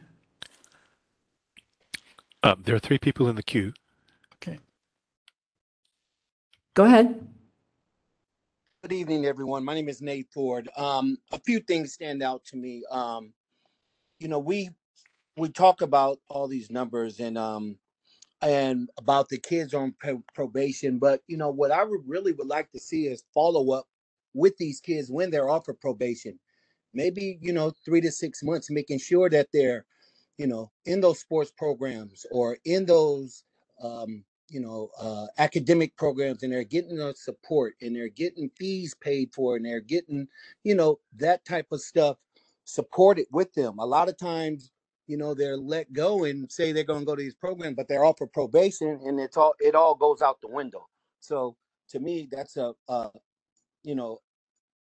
failed plan. And with that, with follow up and keeping a little closer eye on them when they are released from probation, I think would be a big help in this. You know, with over 18-year-olds, I think someone said it earlier. I was going to say it, but we are creating, a pipeline to prison. I mean, without having the quality programming, they're just sitting there. I mean, there is some hope for these kids because they are coming home. So why not get them some things that they like to do instead of forced to do, and kind of, get them engaged a little more. It's a small number in there, and we got a real good chance of changing some lives if we if we really put that effort into it. I think someone said something about the out of county kids. I think that's a little misleading because a lot of our families are being pushed out of San Francisco, but yet they have a lot of ties in San Francisco. Yes, their residents might have changed, but for some, San Francisco is all they know. So that's why they, straggle back here. So I think that the out of county line is kind of a little misleading.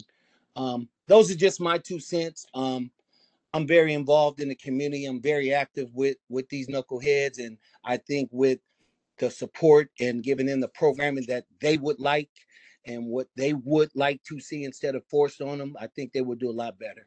Thank you, guys. Thank you. Next. Hello, Commissioners. My name is Dinky Enti, and I'm with TJCJ and the JJPA. I greatly appreciate this administration's transparency around data and numbers. I want to sincerely thank the Chief and her entire team for this work and this presentation. It's more than what we've seen in any prior administration, and I appreciate that.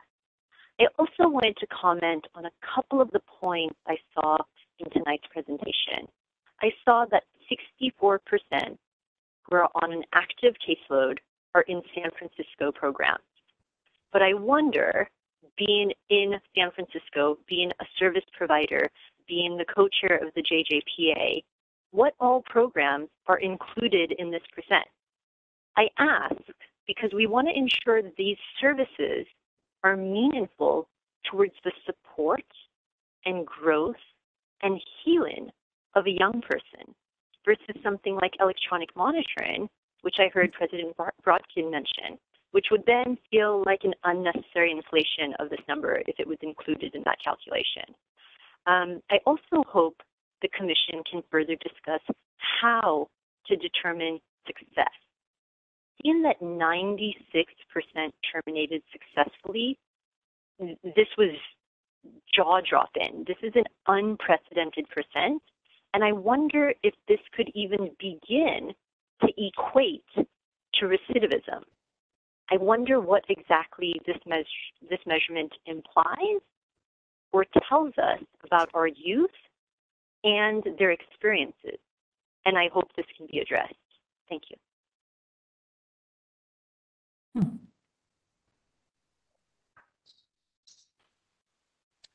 Good evening. My name is Oscar Pena, community member, volunteer at Omega Boys Club. Just actually left Juvenile Hall as we speak with Jack and Omega. And one of the things that I like to know more, as one of the previous public speakers said, about disaggregating the data, because it's true, not too many people are incarcerated, our youth. There is a small number. The other piece is that, you know, we tend to focus on, definitely, it's important to focus on what's happening with race, ethnicity, what are those numbers. But then there's also a big number of, we're all seeing Latinos, undocumented, that are going inside juvenile hall that are not also being counted for or spoken about. I just left from juvenile hall, like I said, and we have an undocumented youth up in there who only speaks Spanish. So what services is he receiving? When we were doing program, you know, we were translating. Is there translators for these persons other than just only in the court? So there's other things that we do also have to focus and work together collaboratively. Definitely there are tons of different communities, organizations out there, and to tap into the right ones that can provide those services. I think that's very key to honing in on making sure that they get the right services, the right support, and be able to move forward in reducing those numbers and providing the resources behind that. I was a case manager for many years, you know, and now it's my thing is making sure that I got them off probation. I showed up to court, write the court reports, support them. But it's only a few of us that actually are providing that equity, right? The equity component, and that's the key, because we're always looking for equality. Everybody should get a case manager. Everybody should get a cup of water. When in fact, this kid might need something to eat instead of water. And so we have to look at the needs. We have to look at the equity piece. What is it? What's going on? The disparities in the neighborhoods, and then work together and try to dismantle those numbers. So that's all for my 2 cents. Thank you.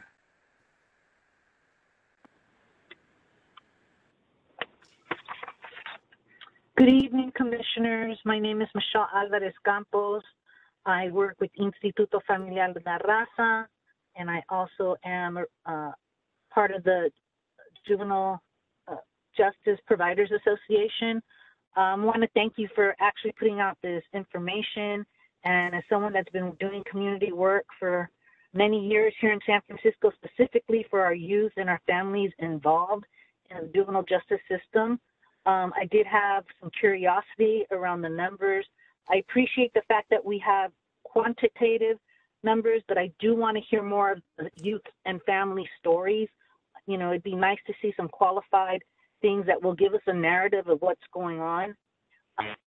Looked at some of this report. I was very curious about the referrals to community programs, and I think someone asked earlier, like, is this referrals that just referrals are given and sent out, and how do we capture that young people that actually engage in services with the different CBOs is a whole nother thing to capture, because as someone that's been doing some of our own statistics as far as our programs, I know for a fact in our programs with our young adults that are involved in mental health services, they actually don't get better short term. It's really providing a relationship for them to be involved in services anywhere from a year to a year and a half, where you actually see their functioning increase and them being more successful.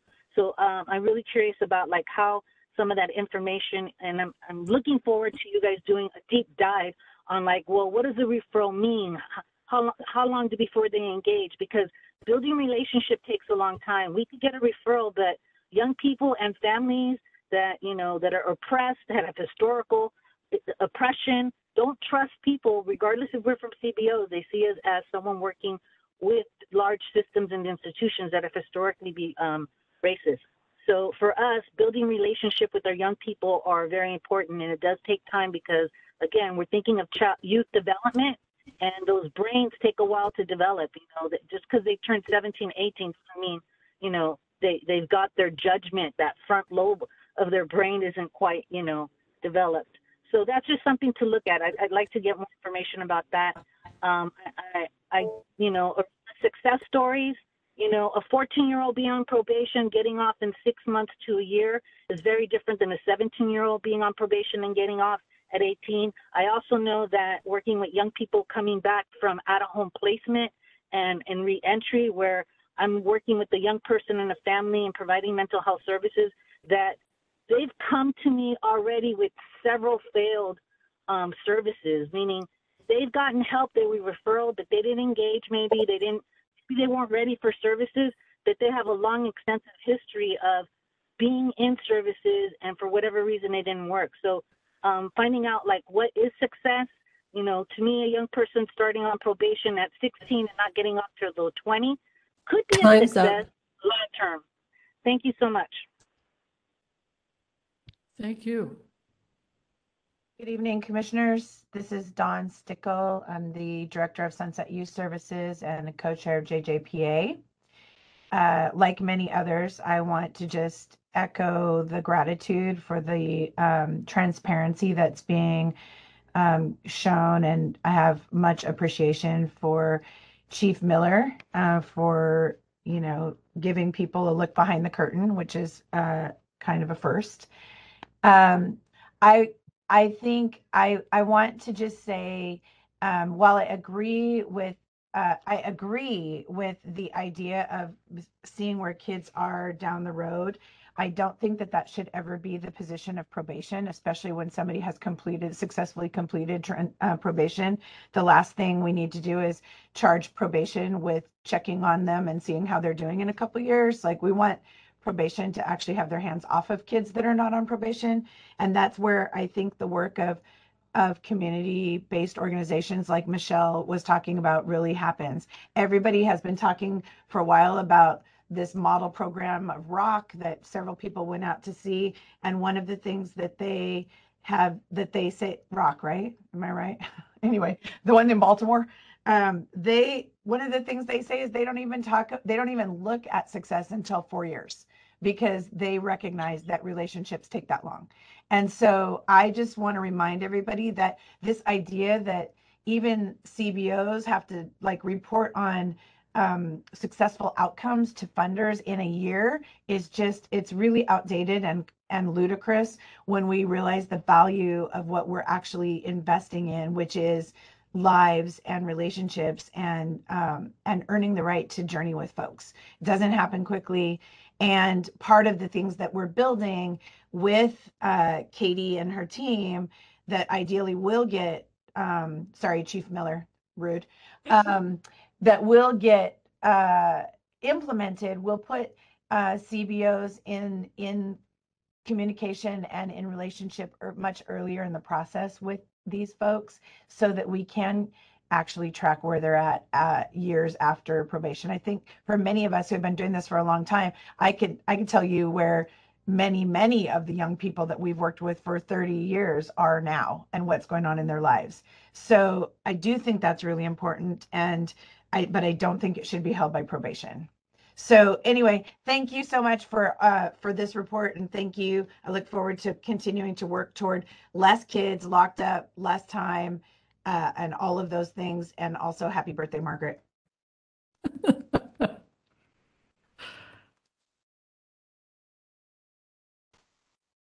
There's no one else in the queue. Okay. This was very informative, really great information, gives us a lot of guideposts to follow for future discussion and work. And I think on the agenda now, I can't find the agenda, is a discussion of what the next agenda items will be. Is that on the agenda? Do you have to, Future you agenda have to items. vote on So the I'll hold my accepting? comments till then about, some follow-up. I don't see any action that is desired or required now, so I'll move us on to the next item on the agenda, which is the chief's report, I think. And it is 7:30, and so whatever you can do to.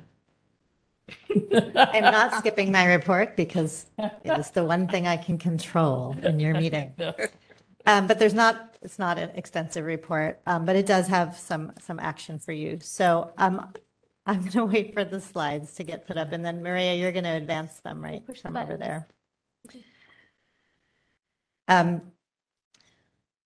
Sit up. So we are not going to go through the monthly data report because you are dated out for tonight, but you do have the monthly data report for July. You have it. And the only thing that I want to touch on are a few changes we've made to those reports so that you know going forward. And you'll see them in the one that you have. So one is that we have added the peak population by month. We feel like it's an important metric to add in addition to the average daily population of kids who are in custody. Significantly, I will note, we had 22 young people in the hall on Monday. And so we want to make sure that we're being aware of that number and transparent about it. We've also added a program section. You'll see slides 29 and 30 of that monthly report will look a little different. And then we've removed the average length of stay by demographics because the numbers are so small. We're trying to stick with that commitment we've made. So I just wanted to highlight those, but we're not going to go into the data report this month. Right, but you have the material. So I just want to tell you that. Moving on to workforce.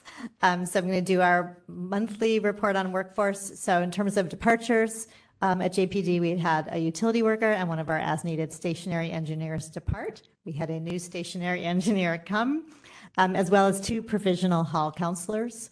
So those are provisional positions that we hire to make sure that we are at staffing capacity the way we need to be to operate the hall. I met them both. They're great. Really want to be working with our young people. In terms of promotions, one of the folks in Steve's shop, Wendy Lamb, was promoted to principal account clerk. And then Pele Otehiva, who we have been joking has had the fastest trajectory in the history of Juvenile Hall, was promoted a couple months ago from a counselor to be our assistant director at the hall. And now with Bobby Upal transitioning out of the hall director role back to probation services, Pele is also the acting director right now. So he has 2 jobs and it's a lot for him to take on. And I can't say thank you enough to him for stepping into that space right now. That brings me to transitions. And so like I mentioned, Bobby Upal, who I really want to thank for his hard and tremendous work running Juvenile Hall through the pandemic and very hard hall inspections and just this huge time of transition, has gone back to being a supervising probation officer in probation services. And I also want to acknowledge formally a transition that you've kind of seen in different meetings, some of you who have been in them, but Emily Fox, who's our principal program and policy analyst, who originally we brought in to do a lot of this community work and coordination liaisoning. Because of the unanticipated responsibilities we had with DJJ closing, we have really moved her full-time into that responsibility. So she's doing everything from staffing the DJJ realignment subcommittee to working with our hall staff every day on the programming that's coming into place back there for the young adults that we were just talking about, and figuring out all of the different policies and procedures that have to go with that whole new function for us. And then in terms of recruitments, we have 3 recruitments I just want to report on quickly. One is the director of juvenile facilities. So that is the hall director by a new name intentionally, because that building holds both our long-term secure committed youth and our detained population. So we are in the middle of that hiring process. I want to really thank the community members and our justice partners that have been participating in the interviews for that process. So we are in our second round of interviews of candidates for that job and hope to have some conclusion on it in the next few weeks.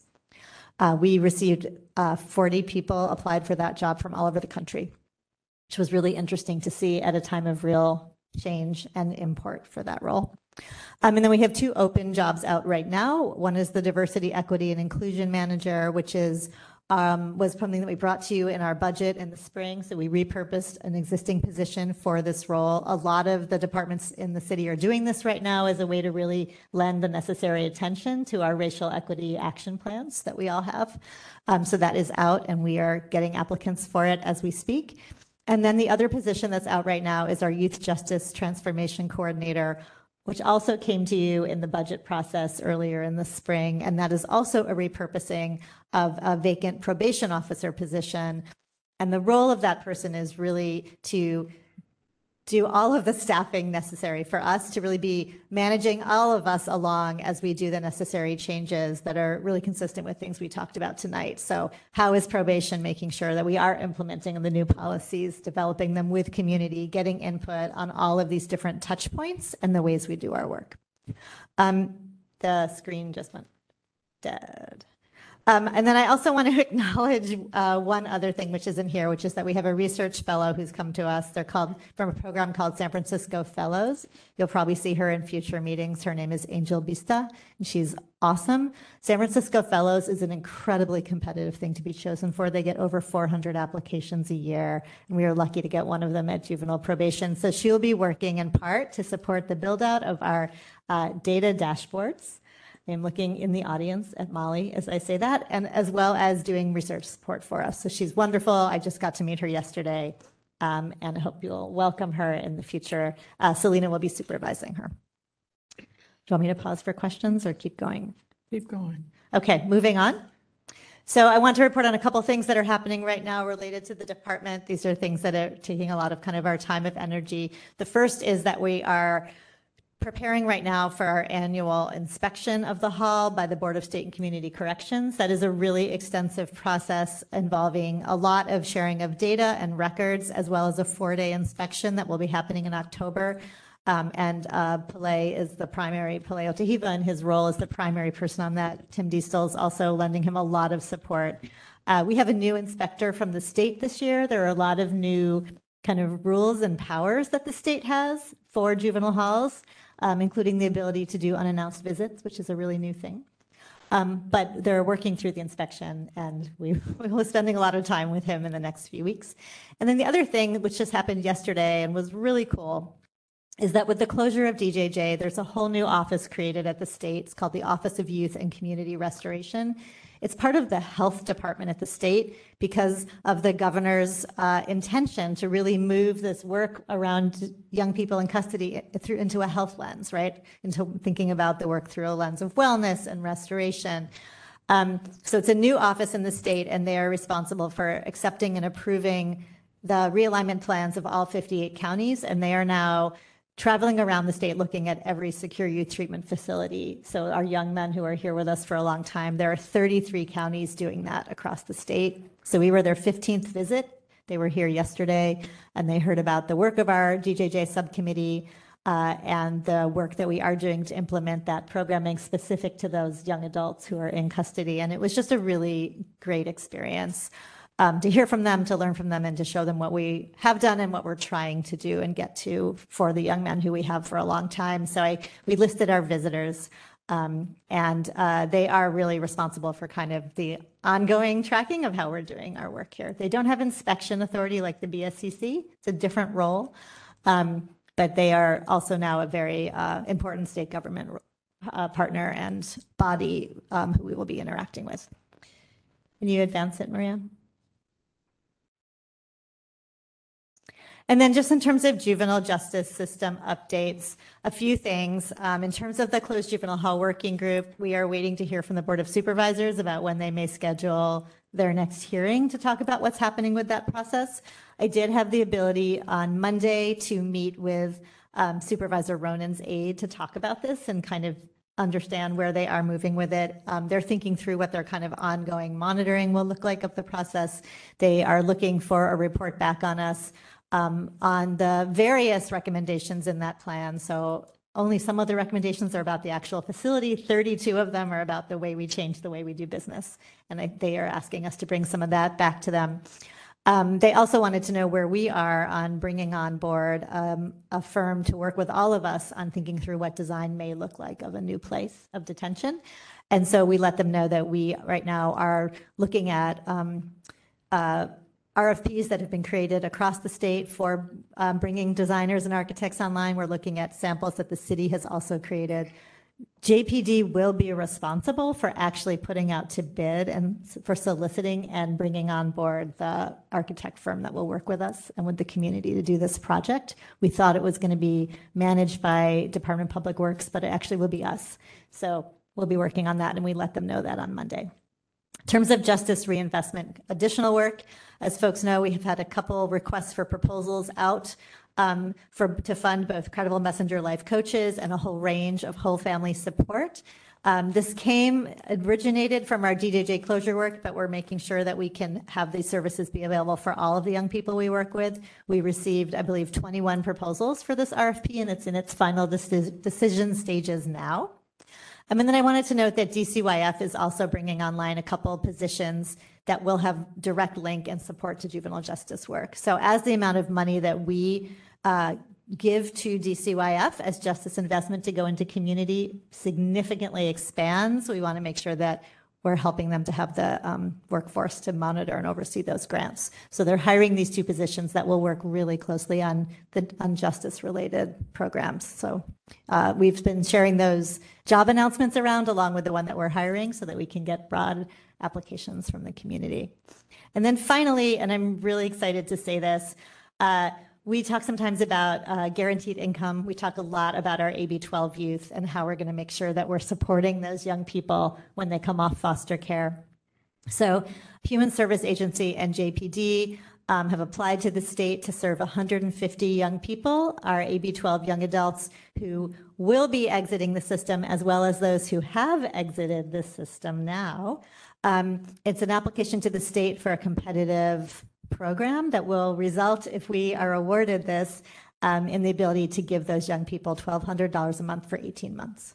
So we are really excited to have that going in to the state. It's been a lot of work and a lot of collaboration between HSA and JPD to get that done. So we're fingers crossed that those resources come to San Francisco. This is a relatively small number. It's hard for us to know whether the state's interest will be in funding jurisdictions that may have many more young people than we do, but obviously we think that we have a good application and a really demonstrated need to serve our young people in a place that's very expensive to live.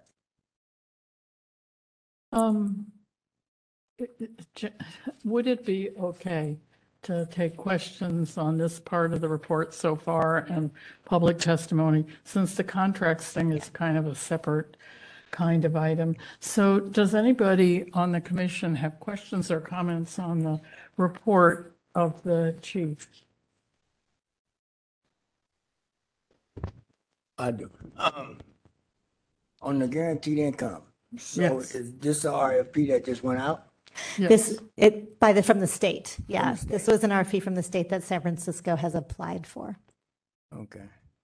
No, I asked that question because I was just approached by UCSF and they're doing guaranteed income for 18 to 24-year-olds. they're going to be taking applications in the next few days. I think they already got approved. Can you talk a little louder? Did you hear me? I heard you, but talking to the mic Yeah. for folks at home. Yeah, so I just got approached by UCSF, and they're doing guaranteed income. You should reach out to me, Chief Miller. So they're doing guaranteed income, but they're actually going to start the application process next month on the 3rd. Fascinating. So- Thank you. It's become a very popular idea. It has. When I was in social work school in 1967, we were all communists who thought that this was a good idea. Yeah. But it's Oh, no, come it- to the it- fore. yeah, it has. See, so good. Thank you. Good Yeah, thing. no, reach out to me. I am in conversation I will. with them now. Okay. Any other? Yeah. Yes. It's not really a question. I just want to thank Chief for, you are right. A lot of programs, city government, they're recruiting DEI now, which is really good. It's long overdue. And I'm glad that, we're part of that. Hopefully, when it is time to hire somebody who really, really understand what is going on. But this is an important study. Yeah. Thank you. So Can I just, are the results of the inspection, are those public at some point? So we receive a letter from the state. So everything between us and the state is public, right? Okay. They're all public records. And we receive a letter from the state at the end of the process after kind of the back and forth. It can take a few months of back and forth and them coming in for site visits, and then ultimately results in a document. Okay. Yeah. If you could just include that in our package. Sure. We don't have to discuss it necessarily. but Sure. see it. And I would be remiss if I didn't note for this body, just as a reminder, that the Juvenile Justice Commission, which is the other body we have in San Francisco, is the commission legally charged with the oversight of the facility. So they also then would get the results of that. Okay. So is there any public comment Oh, I have a quick on question. the, Madam did you, President, thank you very sorry.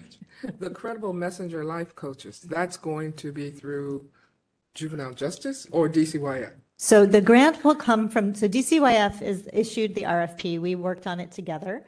And the elements of it actually came through discussion of our DJJ realignment subcommittee. But it'll be grants from DCYF. And frankly, that's the direction we're moving with just about everything. We don't want to be the granting agency as probation. We want to do what we do, which is work with young people. And DCYF, we're so uniquely fortunate in San Francisco to have a body that does that. So we want to leverage them and work with them and have them be the ones actually awarding the grants, especially because our community agencies, who already often get a variety of grants from DCYF, already have all the obligations to be reporting back and reporting data to that department. So it'll be from them. Just needed some clarity. Thanks. Point I of just personal want opinion. one quick That's question, fine. Chief. Go on, sorry. When I first came to the commission, we used to have something like program for people who are housed at YGC, like culinary program, computer literacy, and things like that. Is that disappear? Is that still going on? What are they doing while they're still inside? Sure. So we do have a range of programs, and we can provide you the list of the existing programs for the general young people who are there kind of detained. We also can provide you with the current list of programming for the young adults who are in that long-term situation with us. And one of the things that isn't up and running yet, but we're using state funds to do right now, is actually buy the equipment to have an outdoor kitchen for them to work in the gardens and do that culinary program again. That's great. Thanks. Okay, is there public comment on the chief's report so far? There's no one in the queue online. Anyone in our audience? Okay, let's move on to the contracts. As you may recall, we decided, the commission decided that we wanted to review contracts. And the idea was that we would get a list of contracts that were happening for the month. And if we want to pull those off the list to talk about, great. Otherwise, it would be on a consent calendar and we would approve it. So I have one question, which is, who's the ombudsman? Right. What is And I that? have a correction to make to that one. So I'm glad you asked. So the X at the bottom of that one, I do need to correct. It's not a court-ordered service. So Title 15 requires every juvenile hall to have a process for resolving youth grievances. So when a young person has a grievance about any of the operations in the institution, So different counties do this different ways. The way that we do this in San Francisco is that we have this individual, the ombudsman, and we share this ombudsman, Todd Wright, with HSA. He is also the one who handles the grievances for young people in placement who are in the child welfare system. So he does both. It's a bidded out contract. So he won the award through a bidding process. And his job is to, for us, is to come multiple times a week to the facility to look for young people know where to put their grievance when they have one. And he is the one who then does the initial follow-up and working with the young person on the resolution of the grievance. So sometimes it requires investigation and follow-up talking to our staff. It may require him talking more to the young person. But it is our current way of meeting that Title 15 obligation of having a process for resolving youth grievances. So it's not ordered by the court, but it is a requirement by the state that we have a process to do so. And this contract is just extending the time frame. Correct. It's just extending his existing one. And it will be, that's the amount of the contract, but it's a not to exceed. So it really depends on how much time he actually spends doing the work. And then we get billed for that. That's a really important job. He better be good. Yeah. Yes. Well, you never know till you get them. Until you have a complaint. Yeah, exactly. Is the contract for the second contract for electronic monitoring, is that a new organization? So it's a change for us in vendor. It is a change in vendor and it is court ordered. So we wanted to make sure that we have the ability to provide the service. But yes, we have changed vendors through this contract from the one that we had for a long time. We did it again pursuant to an RFP process that the city did. Both adult and juvenile are moving to this vendor. So I was just looking at the time from July to November next year. So what's the timeline now? You know, we haven't hired anybody, right? So is that going to be? For which one? I'm talking about the unit. Oh, for the ombudsman. So that was the original term and we just seek to extend the grant out. Okay. Excellent. He's already in contract with us. But part of what we agreed on with the commission was that we would bring you extensions as well, especially if we're adding money into it. Okay. So are there any public comments on the contracts? There's no one in the queue. Okay, hearing none, I think we are sort of compelled to approve these contracts or not? Or how would that work? So should we? Yes, we should approve these contracts. Right. And so what we offered up is the language that HSA uses on its consent calendar, if you look on the slide, so that unless a commissioner wants to pull a particular one off and discuss and vote on it separately, you can approve them with a single vote if somebody makes that motion. So we pulled a few things off, asked some questions. The school board does the same thing. So is anybody prepared to make a motion to approve these contracts? So move. Second. Second. Can you call the roll? Cheryl. Margaret Brodkin. Yes. Linda Martley Jordan. Yes. Joanna Lako. Yes. Toye Moses. Yes. James Bengola. Yes. Motion passes. Great. So we'll move on to part B of item 7, which is the program committee. Do you want to sort of share what you're up to? Sure. So the program committee met last in July and kind of continued our discussion of many things, but the 707Bs and several and the use of warrants. Most of those items are kind of back on Chief Miller's plate to figure out what the department can do and where kind of movement is possible, what are rules and what are bendable. And so hoping that you can report back in October or whenever it makes sense for that. So on and I should note that the next week we've canceled the the September program committee because Chief Miller has a conflict. But I do have a list of potential items that we could talk about at the next meeting, and I can read those to you all, and you can let me know if I've missed anything. It's too many, probably, for one meeting. I don't, yeah, I think Yeah. it'd be great to Okay. hear them, and if anybody has an opinion, but otherwise, I think we would leave it to your judgment to Sure. Well, I look to prioritize. my fellow committee members to let me know what you think. Mhm. So getting an update from Chief Miller on the specifically on the CARC referral policies and kind of what you all figured out.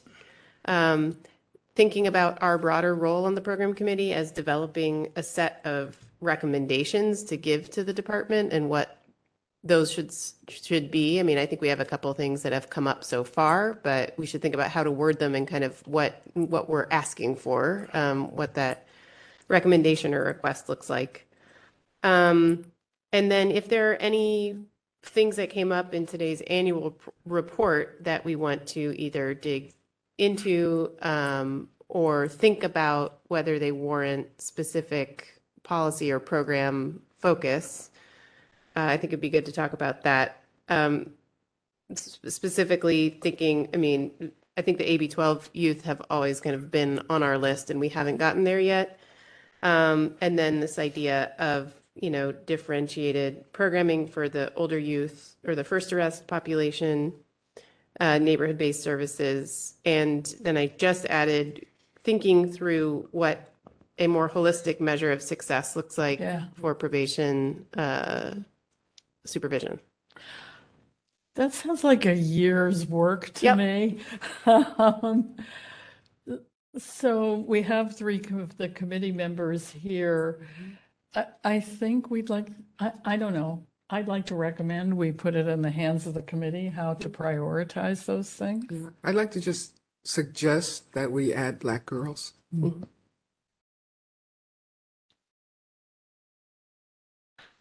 Okay.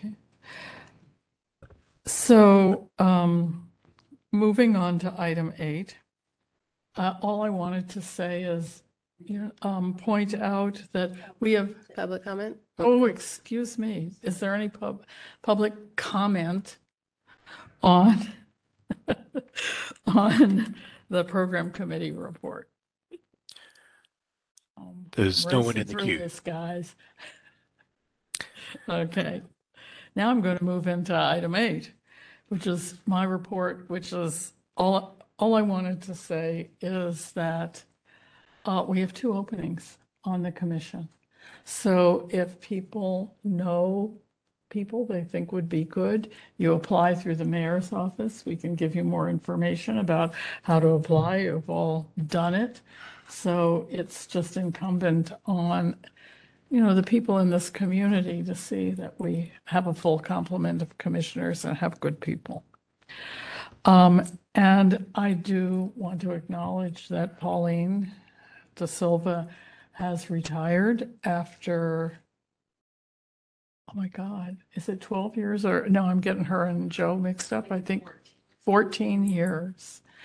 And I think we ought to prepare a commendation and acknowledgement of this incredible amount of time she has devoted to this. I think this is something she's been considering for a while, and this seemed like the right time. So it puts us so I would like to sort of vote on a commendation at the next meeting. I'm happy to draft something. And I have a question on that. Is that, I know that's an important spot, and my understanding is that person will be reporting to the commission or what? Right, the secretary? Or how does that go? What's the question? Do you want Steve to answer? How does it work in terms of filling? Yeah, let Steve answer this. Oh, I see. Yeah. Steve Arcelona, Deputy Director for Administration. It actually is something called a Category 4. There are 2 positions that the chief can select. One is her personal assistant Cheryl. The other is the commission secretary. So it doesn't require going out with an announcement. If we have an ideal candidate, we can actually appoint. And this should be full-time or part-time or just as it was? The position right now is half-time. We did do an analysis on the hours, and we determined that 30 hours is probably appropriate. So that's the way that it would go into the budget, but we would have to wait until next year. Until then, a person can work, we call it straight time overtime. So if the position is budgeted for 20 hours, the person can work additional hours. They would get straight time for that. I have to say, we've been back and forth a lot about this, and that seems to be the best resolution of how to deal with the hours. So what's the timeline on this? I know that's an important position. what is the timeline? How quickly can I said it's the city? Talking from experience, because we can move as quickly as we can to find somebody. Okay. ASAP, which gets to the point that Cheryl Cowan, who has 1,000 things to do with her life, has staffed tonight and is, thanks to the chief, will do some of the interim staff work until we get a person in place. And she's wonderful, and I can't thank her enough. And does anybody want to say anything more about that? Because it's really fortunate for the commission that the department has stepped in and has taken on the responsibility for staffing this commission. And, we really leave it up to them to figure out how best to do it until we have our own staff person. I just want to note that Pauline's contact information is still on the agenda, so we should, hopefully no one emailed her. Okay. What's on the agenda? She checked. As an update, Cool, thank I you. have the password for the phone, so the phone will be rolled over to me. I'll check it, and I can change the email to perhaps a generic commission secretary email. It's a good idea. But I am aware that the agenda says that. Thank you. Yeah. I just wanted to say we will work to resolve this quickly because she does have a million things on her plate, and this is not a long-term solution. No. So I also want to thank Cheryl for this. She worked really hard to get this done tonight with everything else on her day job, and I really appreciate it. She had to. Thank you, but I am still in shock over the opening, and I do apologize. I did the best I could at the beginning. So. Oh, it happens every time. So don't worry. We are in awe and very grateful. So does anybody want to comment on this item on the agenda, item 8, about openings, about both staff and the commission? Okay, hearing no public comment, I'll move on to item 9, which is future agenda items. And I do want to point out that we have agreed that the October meeting, we would talk about community-based organizations, and listening to the feedback we got tonight from the Young Women's Freedom Center, from everybody, I am anticipating that might be a 2-meeting issue, that we would talk about the issues, we would send them to the program committee, and I am reluctant to entertain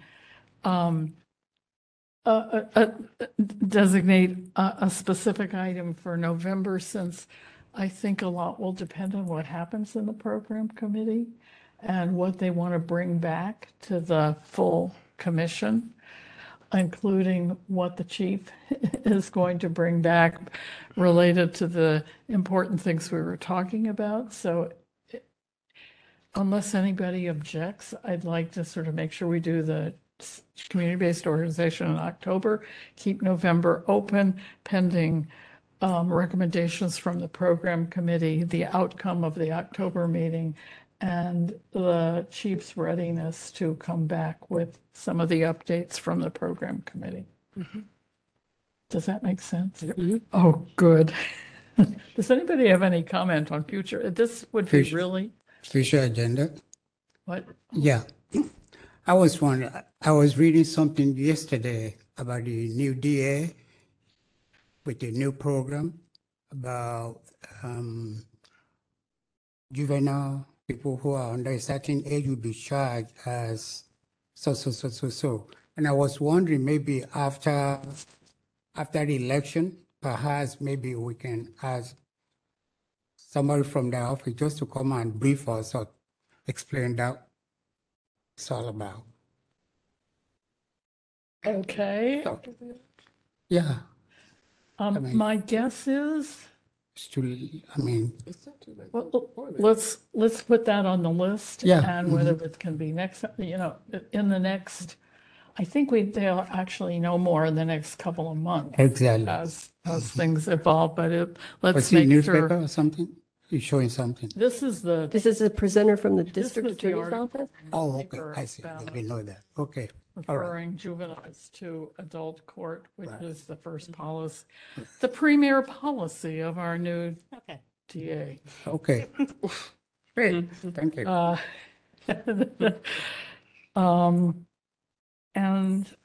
So I think we've dealt with future agenda items. I think that's an excellent idea, Toye.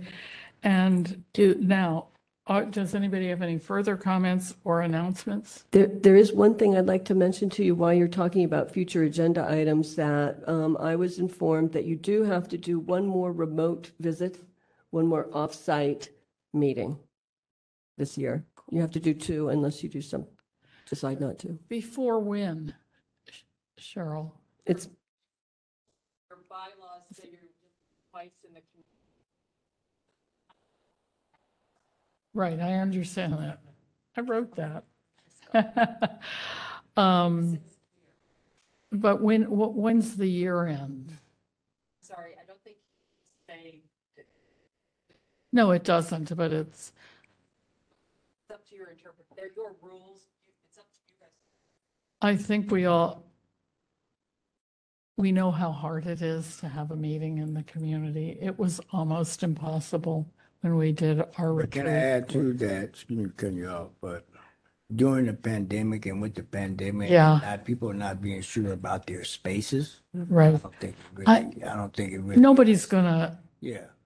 I think if we violate our charter on this due to the pandemic, we will be forgiven. Well. It's true. Oh, yeah. Oh, we're home free. Yeah. We got a year to go. And I think we're overdue for Bayview. I know We are when I was the director there, I hosted it. Right. And We we're are. having a new building now, which should be open next month. Maybe something we can think about. I'm It's just overdue. trying to be sensitive to the enormous technical challenge that it has posed. So absolutely the Bayview is the next one. Has to be, no questions. But I would like to give it a little bit of time. Sure. So hopefully this nightmare will relax a little. So, does any public comment on future agenda items or announcements? Okay, guys, we're getting close. There's no one in the queue. Oh, thank you. So it is now 8:12. Can I declare the meeting adjourned? Did we have to vote on the action? Okay. No. Okay, great. No. Okay, it's now 8:12, and I will declare the meeting adjourned. And if you object, We didn't we? no, I just don't want to waste. Ending recording, September 14th, 2022, Juvenile Probation Commission meeting ends at 8:12 p.m. Ending recording.